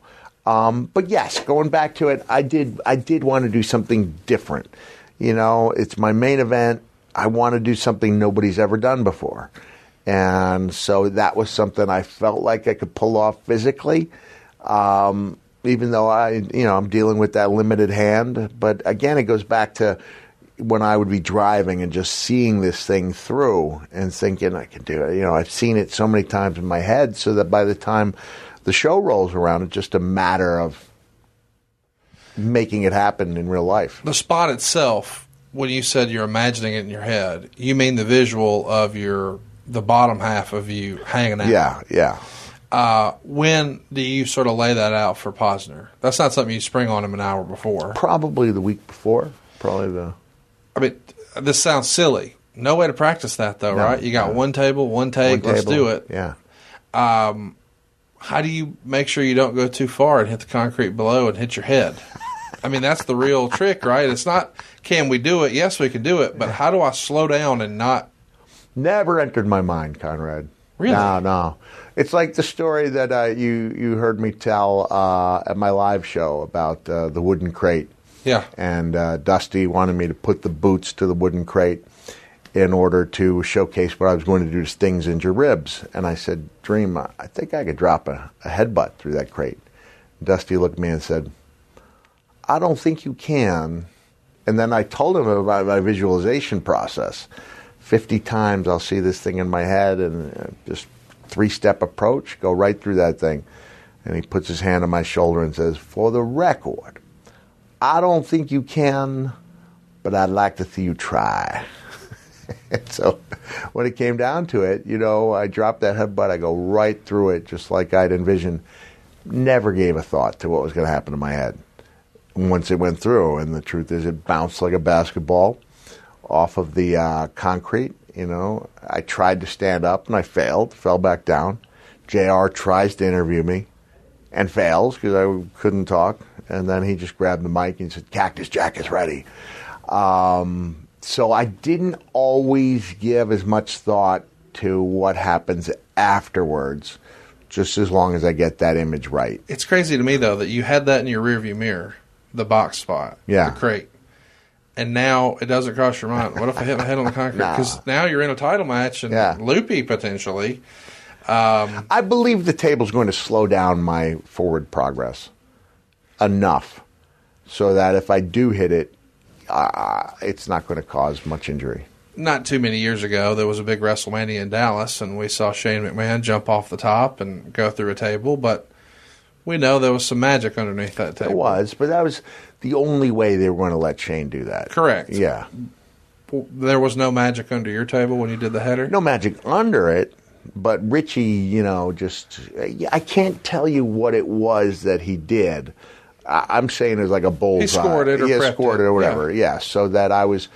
It just feels like that makes it even easier for you to go through and hit your head on the freaking concrete. It does. It does. But it was still going to... It wasn't like there was a huge hole in there. Right, I had to go through that thing. I just felt like it was going to slow me down enough. And I think, did I go through... I don't know if I had my hands out or not. I hope so. I'm not sure. But that never entered my mind until... You asked about it. Well, like even the big bump, and I'm sure we're going to talk about it one day from King of the Ring. What if you hit your head on that monitor? I know. I mean, there's just so many what ifs. And yeah. When it's over, though, I mean, obviously we wish the lighter spot would have gone better. Otherwise, were you happy with the match? Was Vince happy? Was Taker happy? Yeah, I believe everyone involved was happy, and I have a lot of relatives in that area. They were there.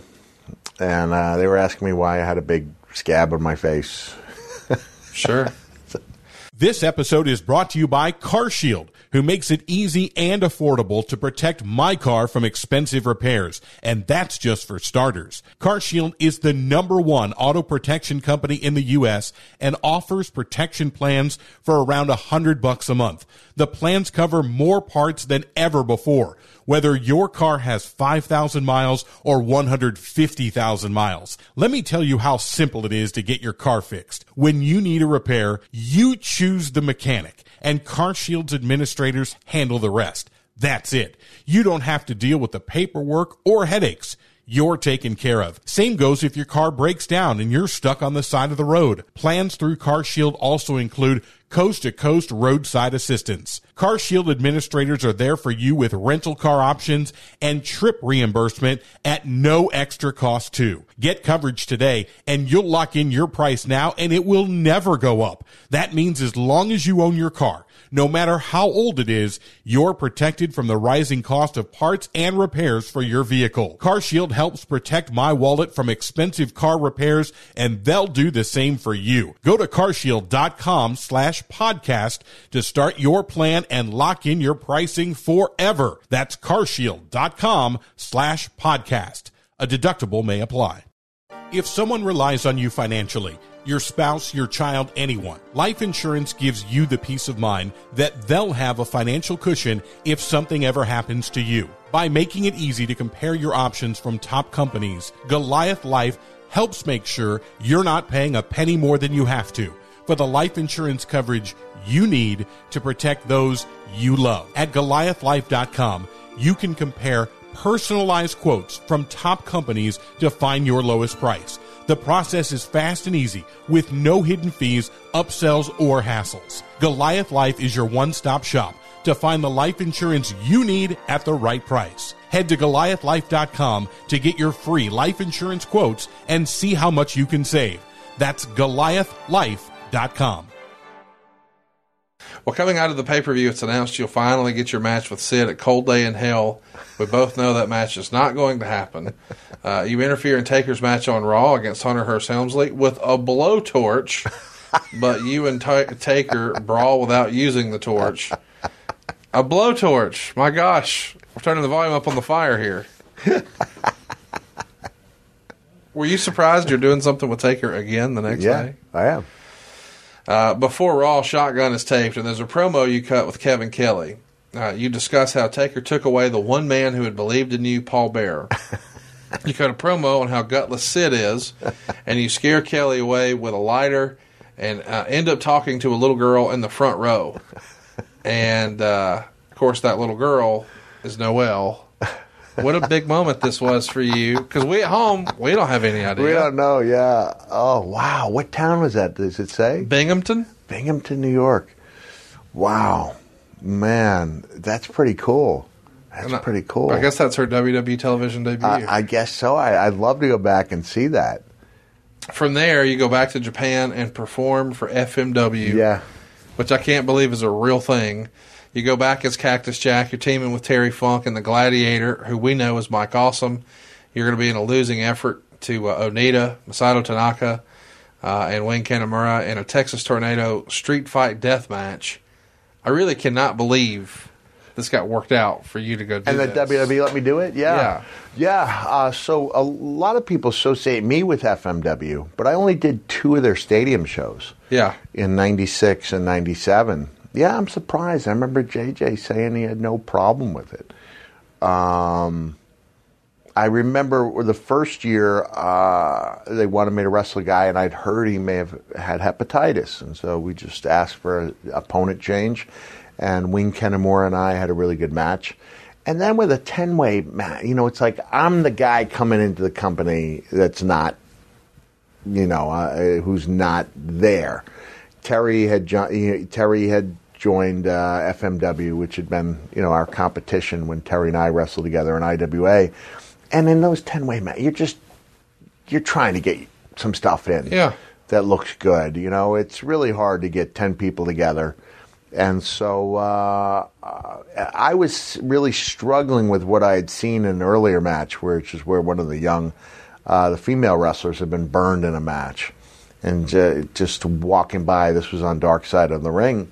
I'm trying to focus on our match, and you could see me actually like walking by and looking, getting ready for our match as they're tending to this young woman who I think had the singlet kind of burned into her. Oh. So, I don't think they were going with the best fire retardant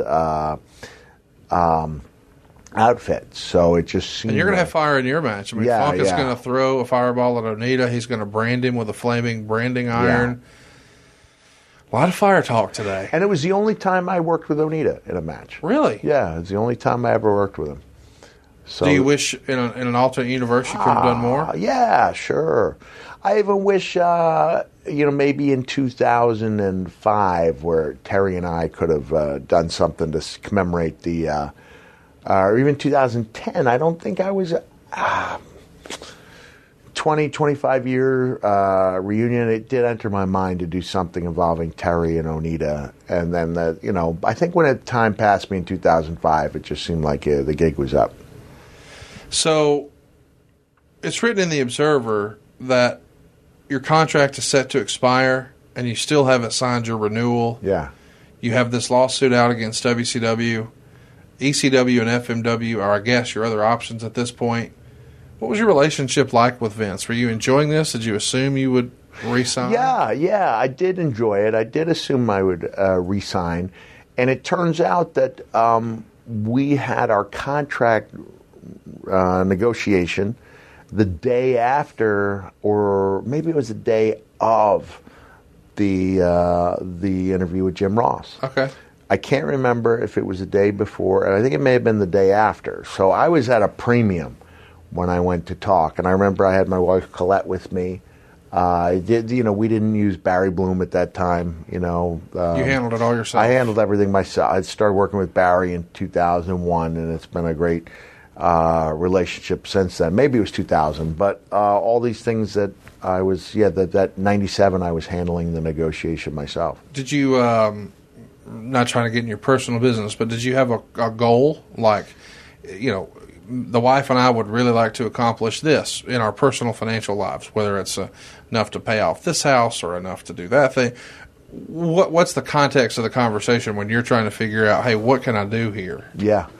$400,000 felt like the holy grail to me, where if I could get a couple years at 400, that we could save a lot of money. Looking back, $400,000 is a lot of money, but you need to have 10 years at 400 before you can say that you're good. It's even then. You're with taxes and travel and all that. I mean, I know a lot of the country is struggling, and a lot of people listening would love to be in a position where they were making $400,000 25 years ago. But a lot of folks listening don't also have these road expenses. Right. And a lot of folks listening already have their taxes withheld. You got to do all that yourself. You got to do all that yourself, and you've got a short window, especially given the style I had and the pain that I was in late 97.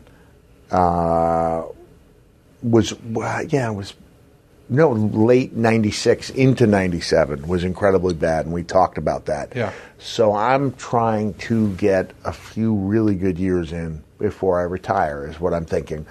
And there was no thought at that time that 25 years after the fact, you might be, people might be interested enough in your career that you could tell stories about it. Right. And have some revenue coming in. So I feel like I've got to take advantage of these, 3 years, whatever it might be. There's a downside, and it's a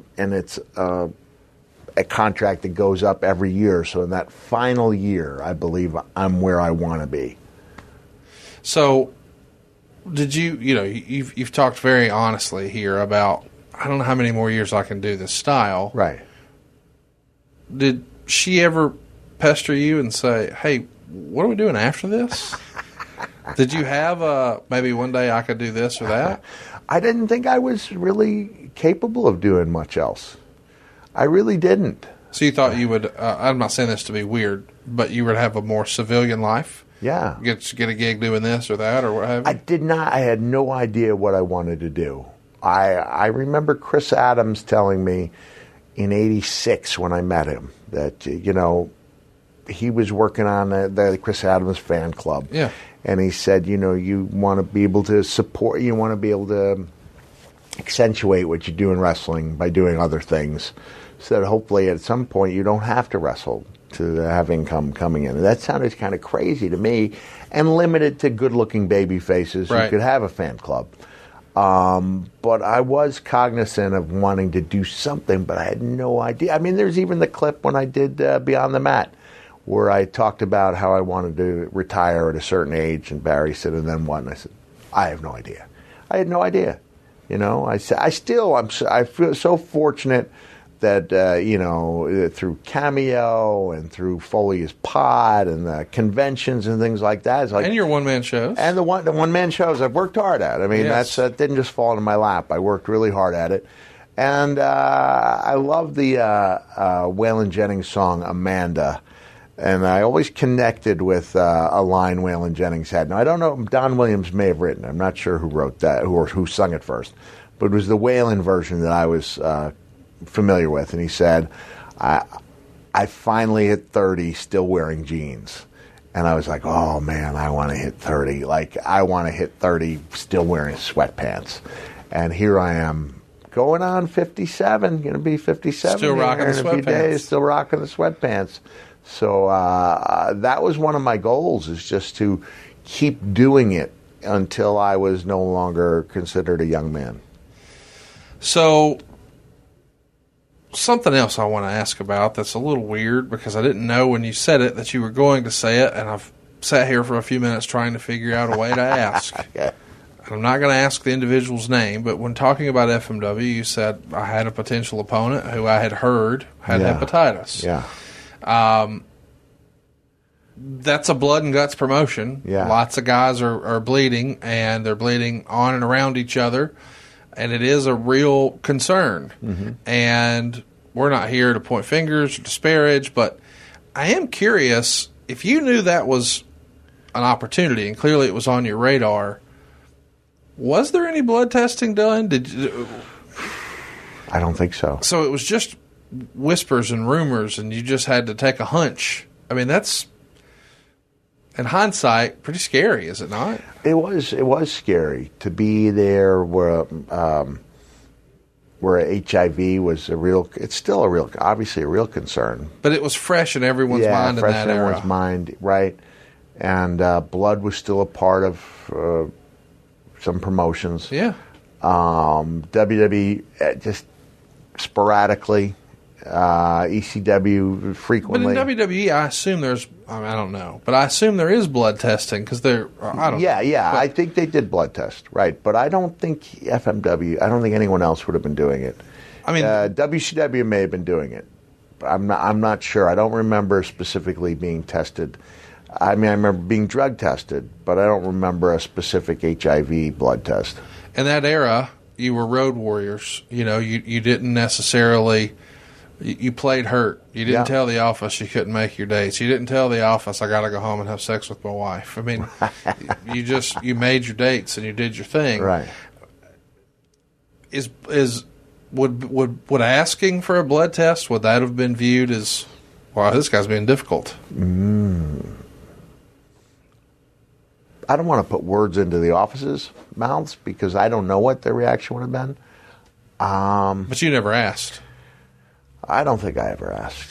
I don't think I ever said, I'm going to this program, I need to know. We should. You should know. But we didn't ask, and it was almost like you'd rather not know. Just stick your head in the sand and pretend that problem doesn't exist. Because up until the cell match, I don't think I believed in my own mortality anyway. Like, I understood that I was at a limited shelf life, but I didn't think there was anything. I mean, I proposed an angle to Paul Heyman where I took a full-fledged shot to the cheekbone from an aluminum bat. That's going to be a hell of an angle. One shot. One's got to be good.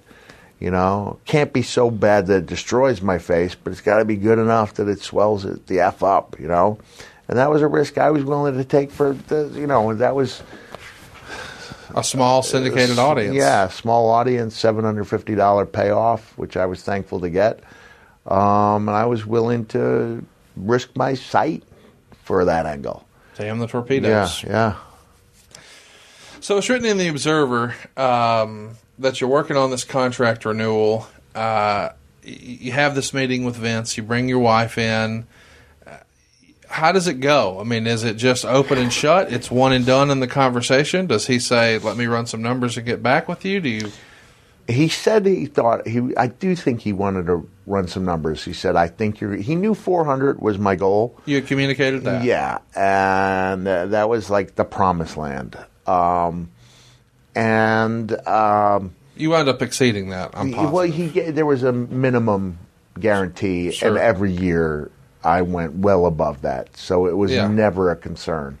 What was the first year? Again, don't give me a number, but the first year where you were like, "Holy shit, this is a lot more than I thought."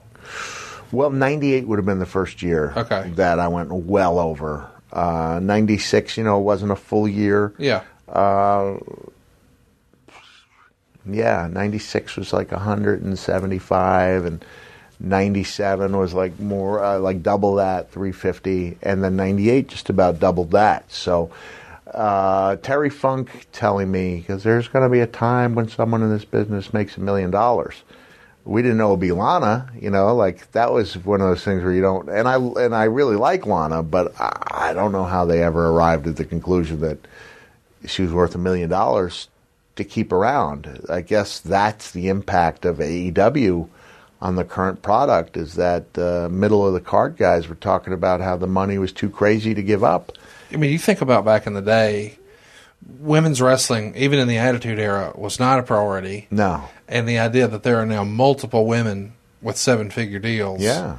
They've come a long way, baby. Oh my gosh. Yeah, as the Virginia Slims commercial says, the only time I ever got in an argument with Jonathan Coachman is where he said something dismissive of Stacy Keibler. I guess she thinks she's too big for WWE. This is after she did Dancing with the Stars. And I would sometimes dress with the announcers. And I cut a little bit of a promo, Coach, you get your insurance paid, you get your travel expenses paid. The women are expected to look great at all times. They're expected to have far more outfits than the men are. And they're traveling the world, and they're international superstars making $120,000 a year after taxes. They're pulling in like what people are making, just not to knock a normal job, but you're out there and you're traveling the world and you're saving maybe $15,000-$20,000 at the end of the year. I don't mean to cut you off, but traveling the world makes it sound more glamorous. They're not traveling the world. They are, but they're not seeing any of it. They're not seeing much of the world, right? They're seeing the interstate for 300 miles a night. Yeah. In the middle of the night, and eating at a Waffle House and trying to look like a Playboy Playmate. Right. That's a tough deal. It's a really tough deal. And I can either sleep in my car for 3 hours, sleep on the couch in the lobby, and get up and go to the airport, or still look like Mick Foley. And still look like Mick Foley. I'm not disappointing anybody. And now they get the guys who scope out the flights, and they wait there with the official stuff. And if you're damned if you do, you're damned if you don't. Because if you sign the stuff collectors have, they make fun of you for being a mark, more or less. They call it racking. And if you don't do it, then you're seen as too good for the fans. Too good for the fans. And then the women, to make things even worse, they're expected to look great at 4 a.m. Yeah, they need to look fresh off the runway. And they've got more luggage because you got to carry more stuff. Yes. So, look, I wrote this article, I think it was in 2012, and it was about the Divas, and it was about how much they did behind the scenes and what great ambassadors they were, and that even though as much wasn't expected of them in the matches, they were really workhorses for the company, and I didn't think they were being compensated like they should have. So not to just say this to be a name dropper, but before Becky Lynch became the man, before she got that break that we all thought she was due, she was really wondering, she's really down on herself, down on the, her role with the company, wondering if it was all worth it. I remember giving her 2 pieces of advice. I said, be patient be ready. And I relayed to her a story about me being in the Memphis studio.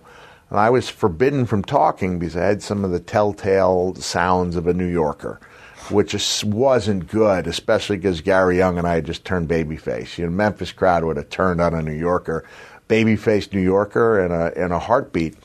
But what happened is Gary was a good promo guy. He fumbled a little bit.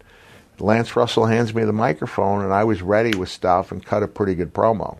So with that in mind, that's what I told Becky. And then I also told her not to give up on the independent scene, that it might refresh her and, remind her what she loved. And I said, if you don't mind me asking, what did you make last year?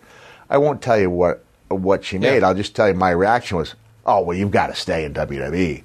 I didn't know that the money had picked up for the women to that extent. And like you said now, how many women do you think they're making seven figures, 6 or 7? I personally know of a handful. Yeah. And that's great, because it was in 98 when Terry's telling me in the hotel room, Cactus, one of these days a wrestler's going to make $1 million a year. And I think Brett may have already been making that with WCW. Brett, and then Hogan clearly had for years and years. And I think Roddy was making a guaranteed. But at that time, I was like, what? Not $1 million? That was considered to be outlandish, unthinkable money.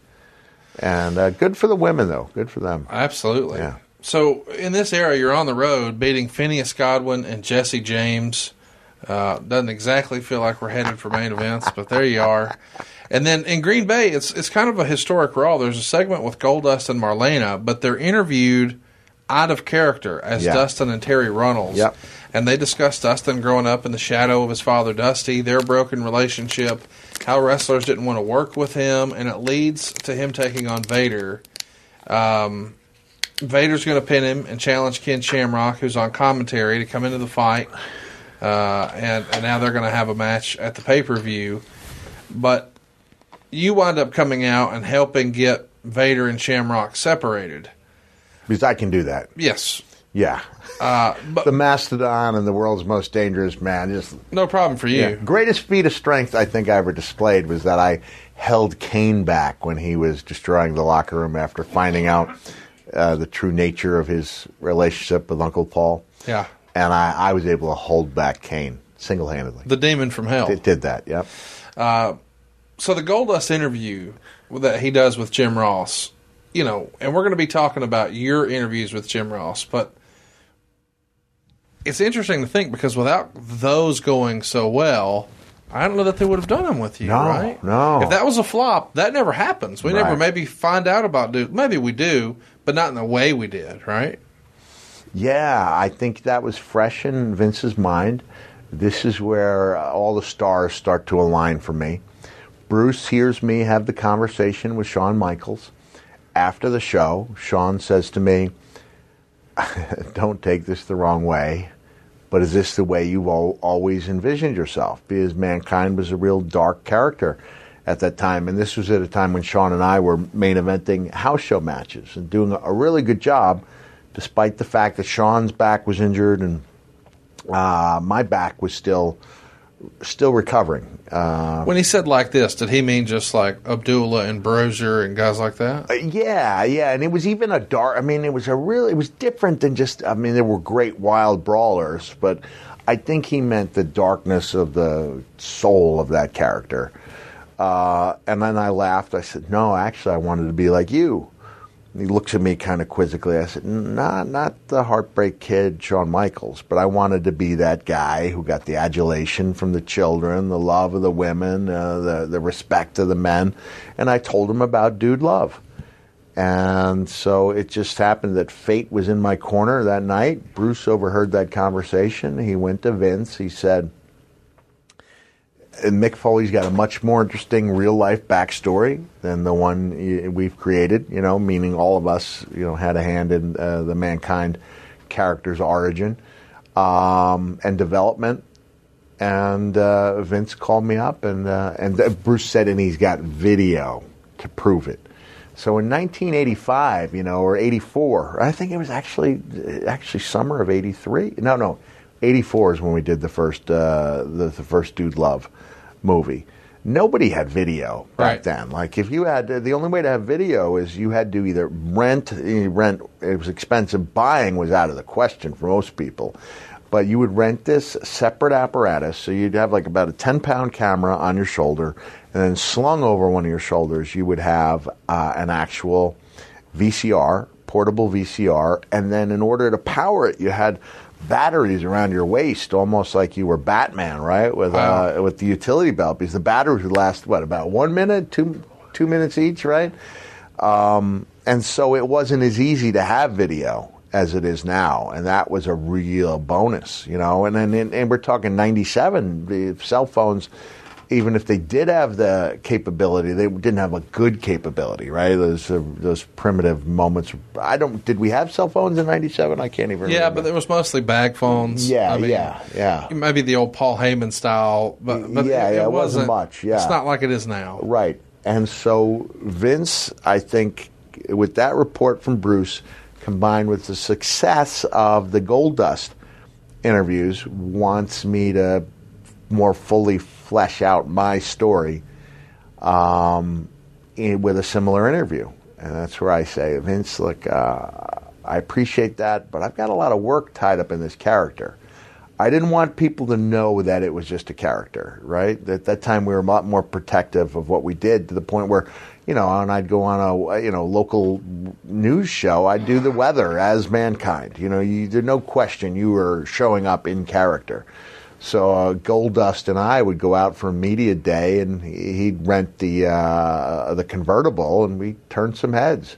Goldust and Mankind. I'm sure of it. In character, driving down the road with the... It is interesting to think, though, that this is very much a departure for the WWF. As we said, they're primarily occupational gimmicks before this. The era of the NWO has ushered in realness. Yeah. We're not using character names. We really are Kevin Nash and Scott Hall. Yeah. And now here's Goldust, just a couple years prior to this, the biggest, most controversial gimmick in the game. And now, here he is without all that, and here's his story. It was a risk. We know it worked out for you. I don't think it worked out as well for Goldust, though, in the long run. I don't think that character really gained the steam after that you did. Well, I remember it was a long-term character, long-term run, had some great comedy moments. Oh, yeah. Yeah, I mean, I don't know. Well, remember when Goldust debuted, that was thought to be the death knell for Dustin Runnels' career, right? He made it work. He made it work. Really, The Undertaker on someone else probably would have been a joke and in and out in 18 months. Yeah. He made it work. Yeah, he really put his heart and soul into it. Dustin was a unique young man. He still is. He's not a young man anymore. But what an amazing career! The longevity of that character, which should have been done. Sorry, I'm fumbling over my words. Should have been done and gone. He was, because he injected so much of himself into it. He made it a success.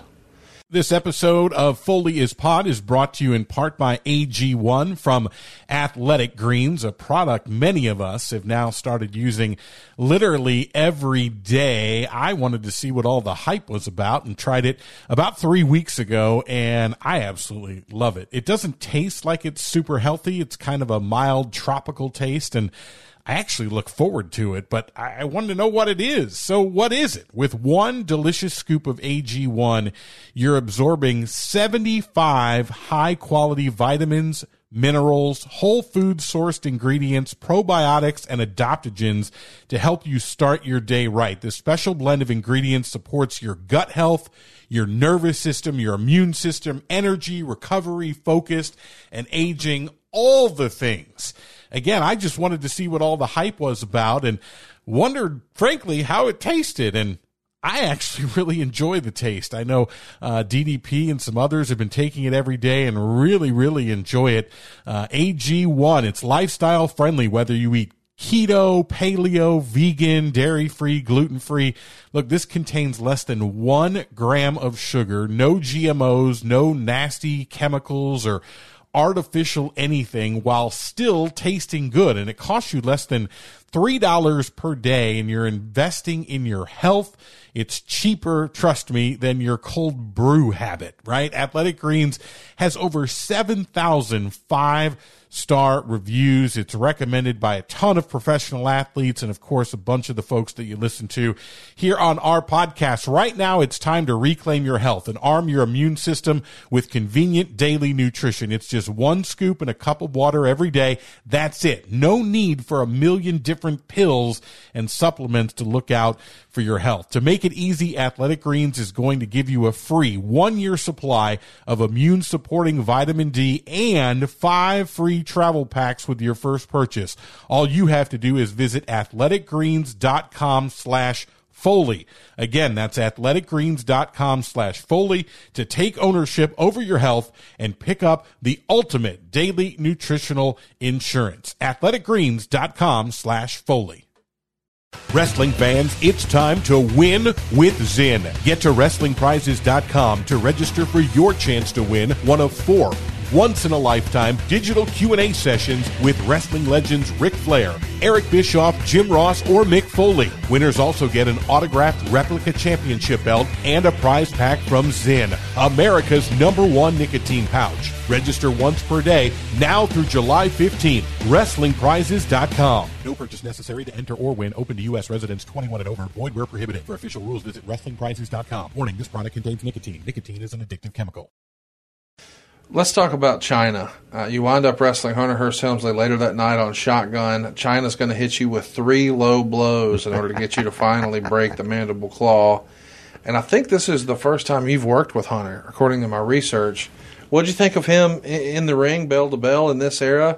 I mean, obviously we know you guys are going to create magic years later, but this is the first time we get to see it, and your first, at least on-screen, interaction with China. Yeah. This is when Hunter was still Hunter Hearst Helmsley, the Blue Blood. And that was a good character for me to be working with. This is coming off the interview where Mankind starts getting quite a bit of sympathy. No, you haven't done the interviews yet. At this point, these are just heel versus heel matches. But for her to hit the low blows on you, that starts to feel like a little bit of a babyface deal, does it not? It does, yeah. It may be planting the seeds, right? In answer to your question about Hunter, I thought he was really good as Terror Horizon, back in the day. Yeah. And then when he and Bobby Eaton teamed up, there was, he was obviously very gifted and hardworking guy who was making that blue blood thing did work. Yeah. It did work to the point where, they didn't completely exercise the character. He became Triple H with a harder edge. But it was a good character for that time, especially. He had solid matches with everyone, and then when we got together, we had instant chemistry. So as we know, Sid doesn't return to the WWF for your pay-per-view match. You're going to wind up working Rocky Maivia at the pay-per-view, and The Rock is not having the type of success that he probably wanted here. When did you find out? Okay, Sid's out. Now they got me working with Rocky. Honestly, I don't know. Yeah. I don't recall. It's just special to think back. We know what you guys are going to do together. Yeah. But nobody could have predicted that here. No. So thank you, Sid. Yeah, it worked out. It worked out. He not only didn't want to lose, he felt so strongly about not losing to me, he left the company. Right? Never to return. Did he went back to WCW eventually? Yeah, he is going to wind up being back with WCW eventually. Yeah, I do specifically remember that match with Rock. I believe it was in Richmond, Virginia.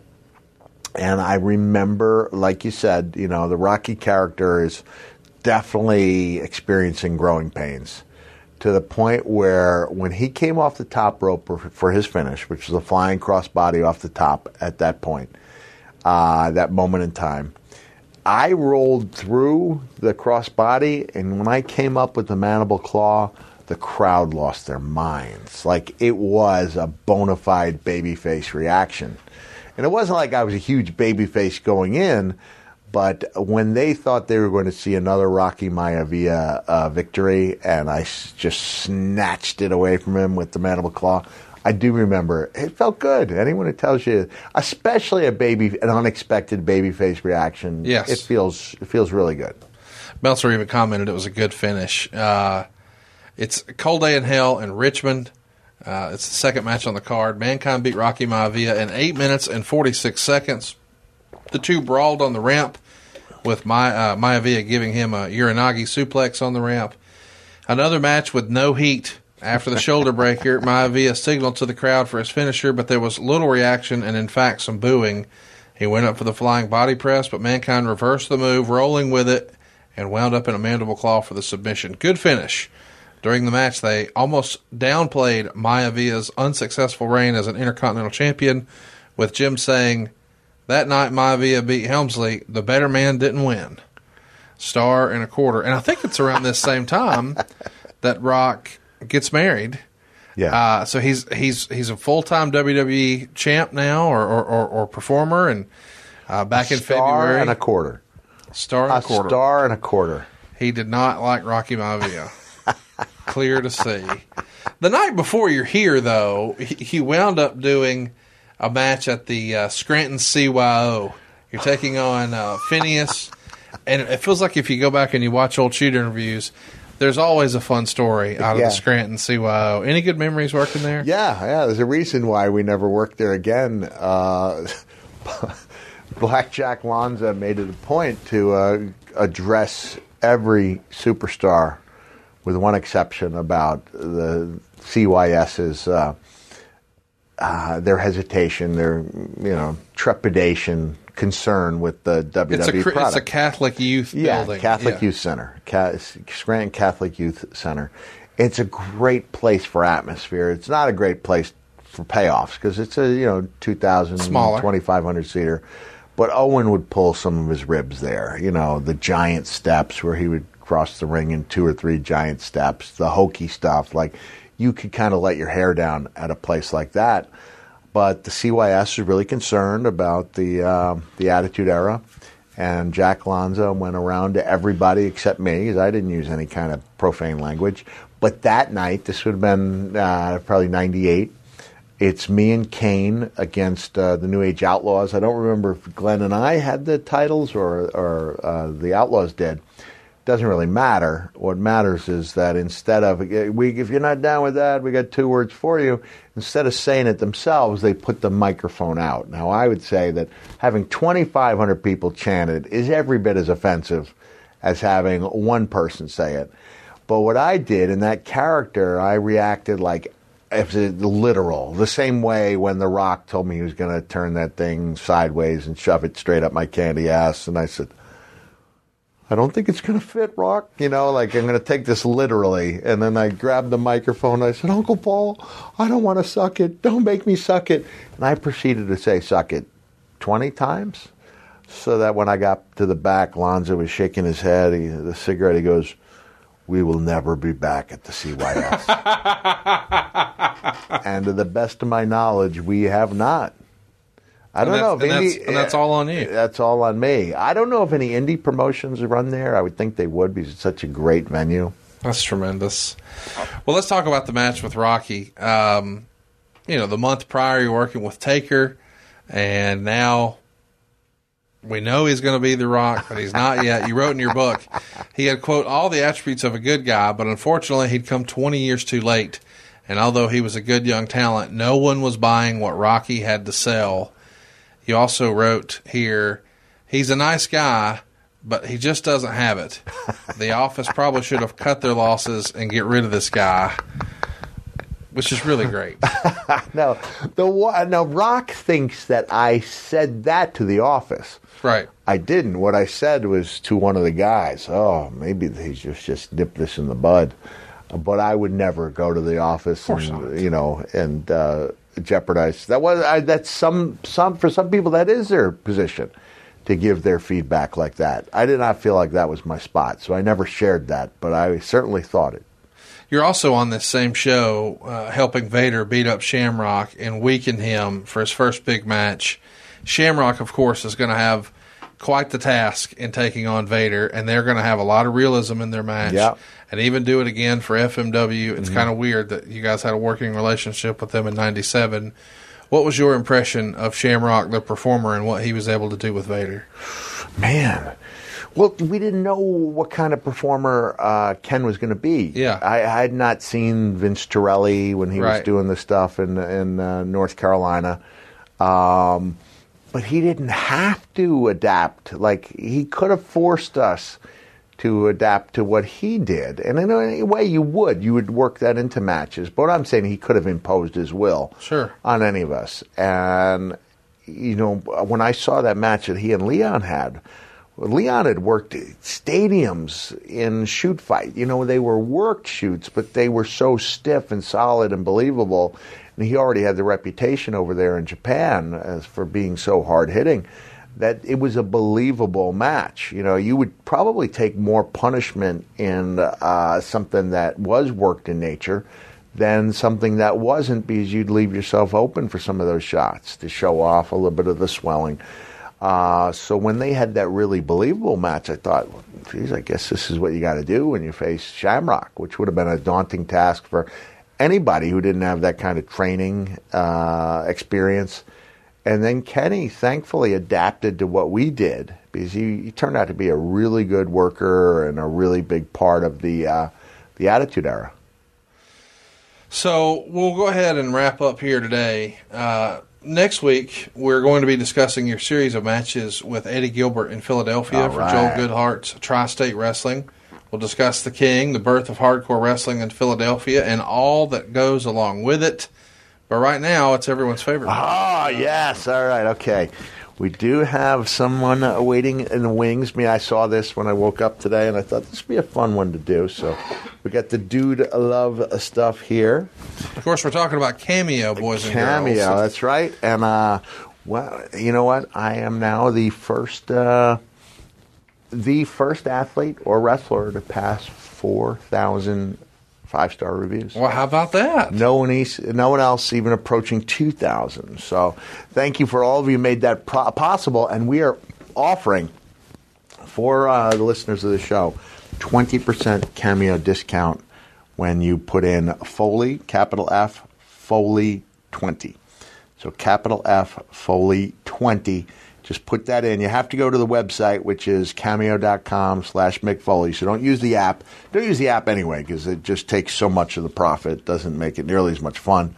And I'll do my best I can to put a big smile on your face. Same type of smile I'm going to aim for with Emily. All right, we are ready for action. Put a green screen back there. Hello there, Emily. Emily, this is the hardcore legend Mick Foley, and this video is being featured on Foley's Pod. It's the wrestling podcast that's sweeping the nation, right? Yes, sir. My host, Conrad Thompson. Yeah, there we go. We are looking good, and I am so excited to bring you this birthday greeting from Adam. He wants me to let you know how much he loves you and how you are his everything. She tells me you are the best mom to Tyler and Daniel, and I know Daniel was recently diagnosed with diabetes, but things have changed a lot from when my cousin Doug got it, and man, there was such a mystery around it. No more finger pricking every day, and I know you being a great mom, this is just going to be a bump in the road of motherhood. You're going to do a spectacular job. Adam said that you had a rough winter. So what I'd like to do is present to you a little something that is going to put a smile on your face. Not a temporary, fleeting smile either, but one's going to stick around for the rest of the day, maybe even to the next month. There's a story behind the story. This is one I originally sang for my daughter, but I have a friend here, Face of Foley, who's changed the words to suit the times. I think you're really going to enjoy it. This guy, sometimes known as the hippest cat in all the land, he is. Dude Love Emily. That's right, not Dude Love Emily, but Dude Love, Emily, and I'm here to turn that frown upside down and put a smile on your face with the words that go something like this. Dude just wrote them a while ago. Oh, Emily, dude's wishing you a happy birthday. Oh, Emily, dude's wishing you a happy birthday. I hope it's fun. I hope it's nice. If there's a cake, save dude a slice. Oh, Emily, I'm wishing you a happy birthday. Yes, dude loves sending you those birthday greetings of peace, love, and understanding. The heartfelt hope this birthday will be the mellowest, the grooviest, the happiest one of them all. Have mercy. Oh, my goodness. What a tour de force performance. What do you think, guys? A winning performance? Yeah, that's right. And when I did this before, it was for my daughter, Noelle, and she wanted to meet Britney Spears.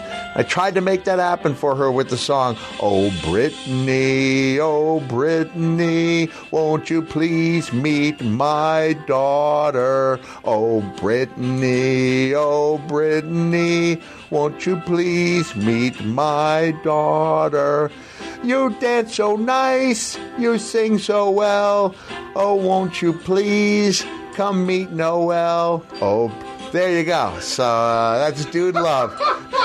And then when Noelle had the chance to meet her, she was too scared. Never happened. It's never too late, though. Emily, it's never too late to turn that frown upside down either, and hopefully you've done the task. Remember this, Adam loves you very much, and you are his everything. Have a nice day. That right there is how it's done. This is the hardcore legend. Man, Emily got something pretty special there, and you can too. Cameo.com/Mick Foley. Use that promo code Foley20, capital F, OLEY20. Yeah. Get a special little deal just because you listen to Foley's pod. And thanks again to all of you for getting me over 4,000 5-star reviews. It's there's only 3 other guys. I think Cameo has 30,000 celebrities. And there's only 4 of you who have 4,000 I think there's 4 reviews. that have hit 4,000. And I'm the only athlete/wrestler or wrestler who's done it. So really proud of that. You should be. And by the way, we hope we've earned your 5-star review. Drop us one on iTunes or anywhere you enjoy pods. And tell your friends about your new favorite podcast. And tune in next week. We're talking about something that I don't think enough people have heard about. Eddie Gilbert. He's one of the great what-ifs of wrestling, at least in my mind. Yeah. What do you think we might be talking about next week, Mick? Oh, man. Well, we're talking about the feud I had for Good Heart Promotions. And also, this is at a time, my wife and I have been together for several months at this point, not years. She's helping me believe in myself, and I've got the perfect guy in Eddie Gilbert to make progress with. And I think that 15-month window that I was away from WCW did incalculable good for me. And we'll be talking about that. Can't wait. It's next week right here on Foley is Pod.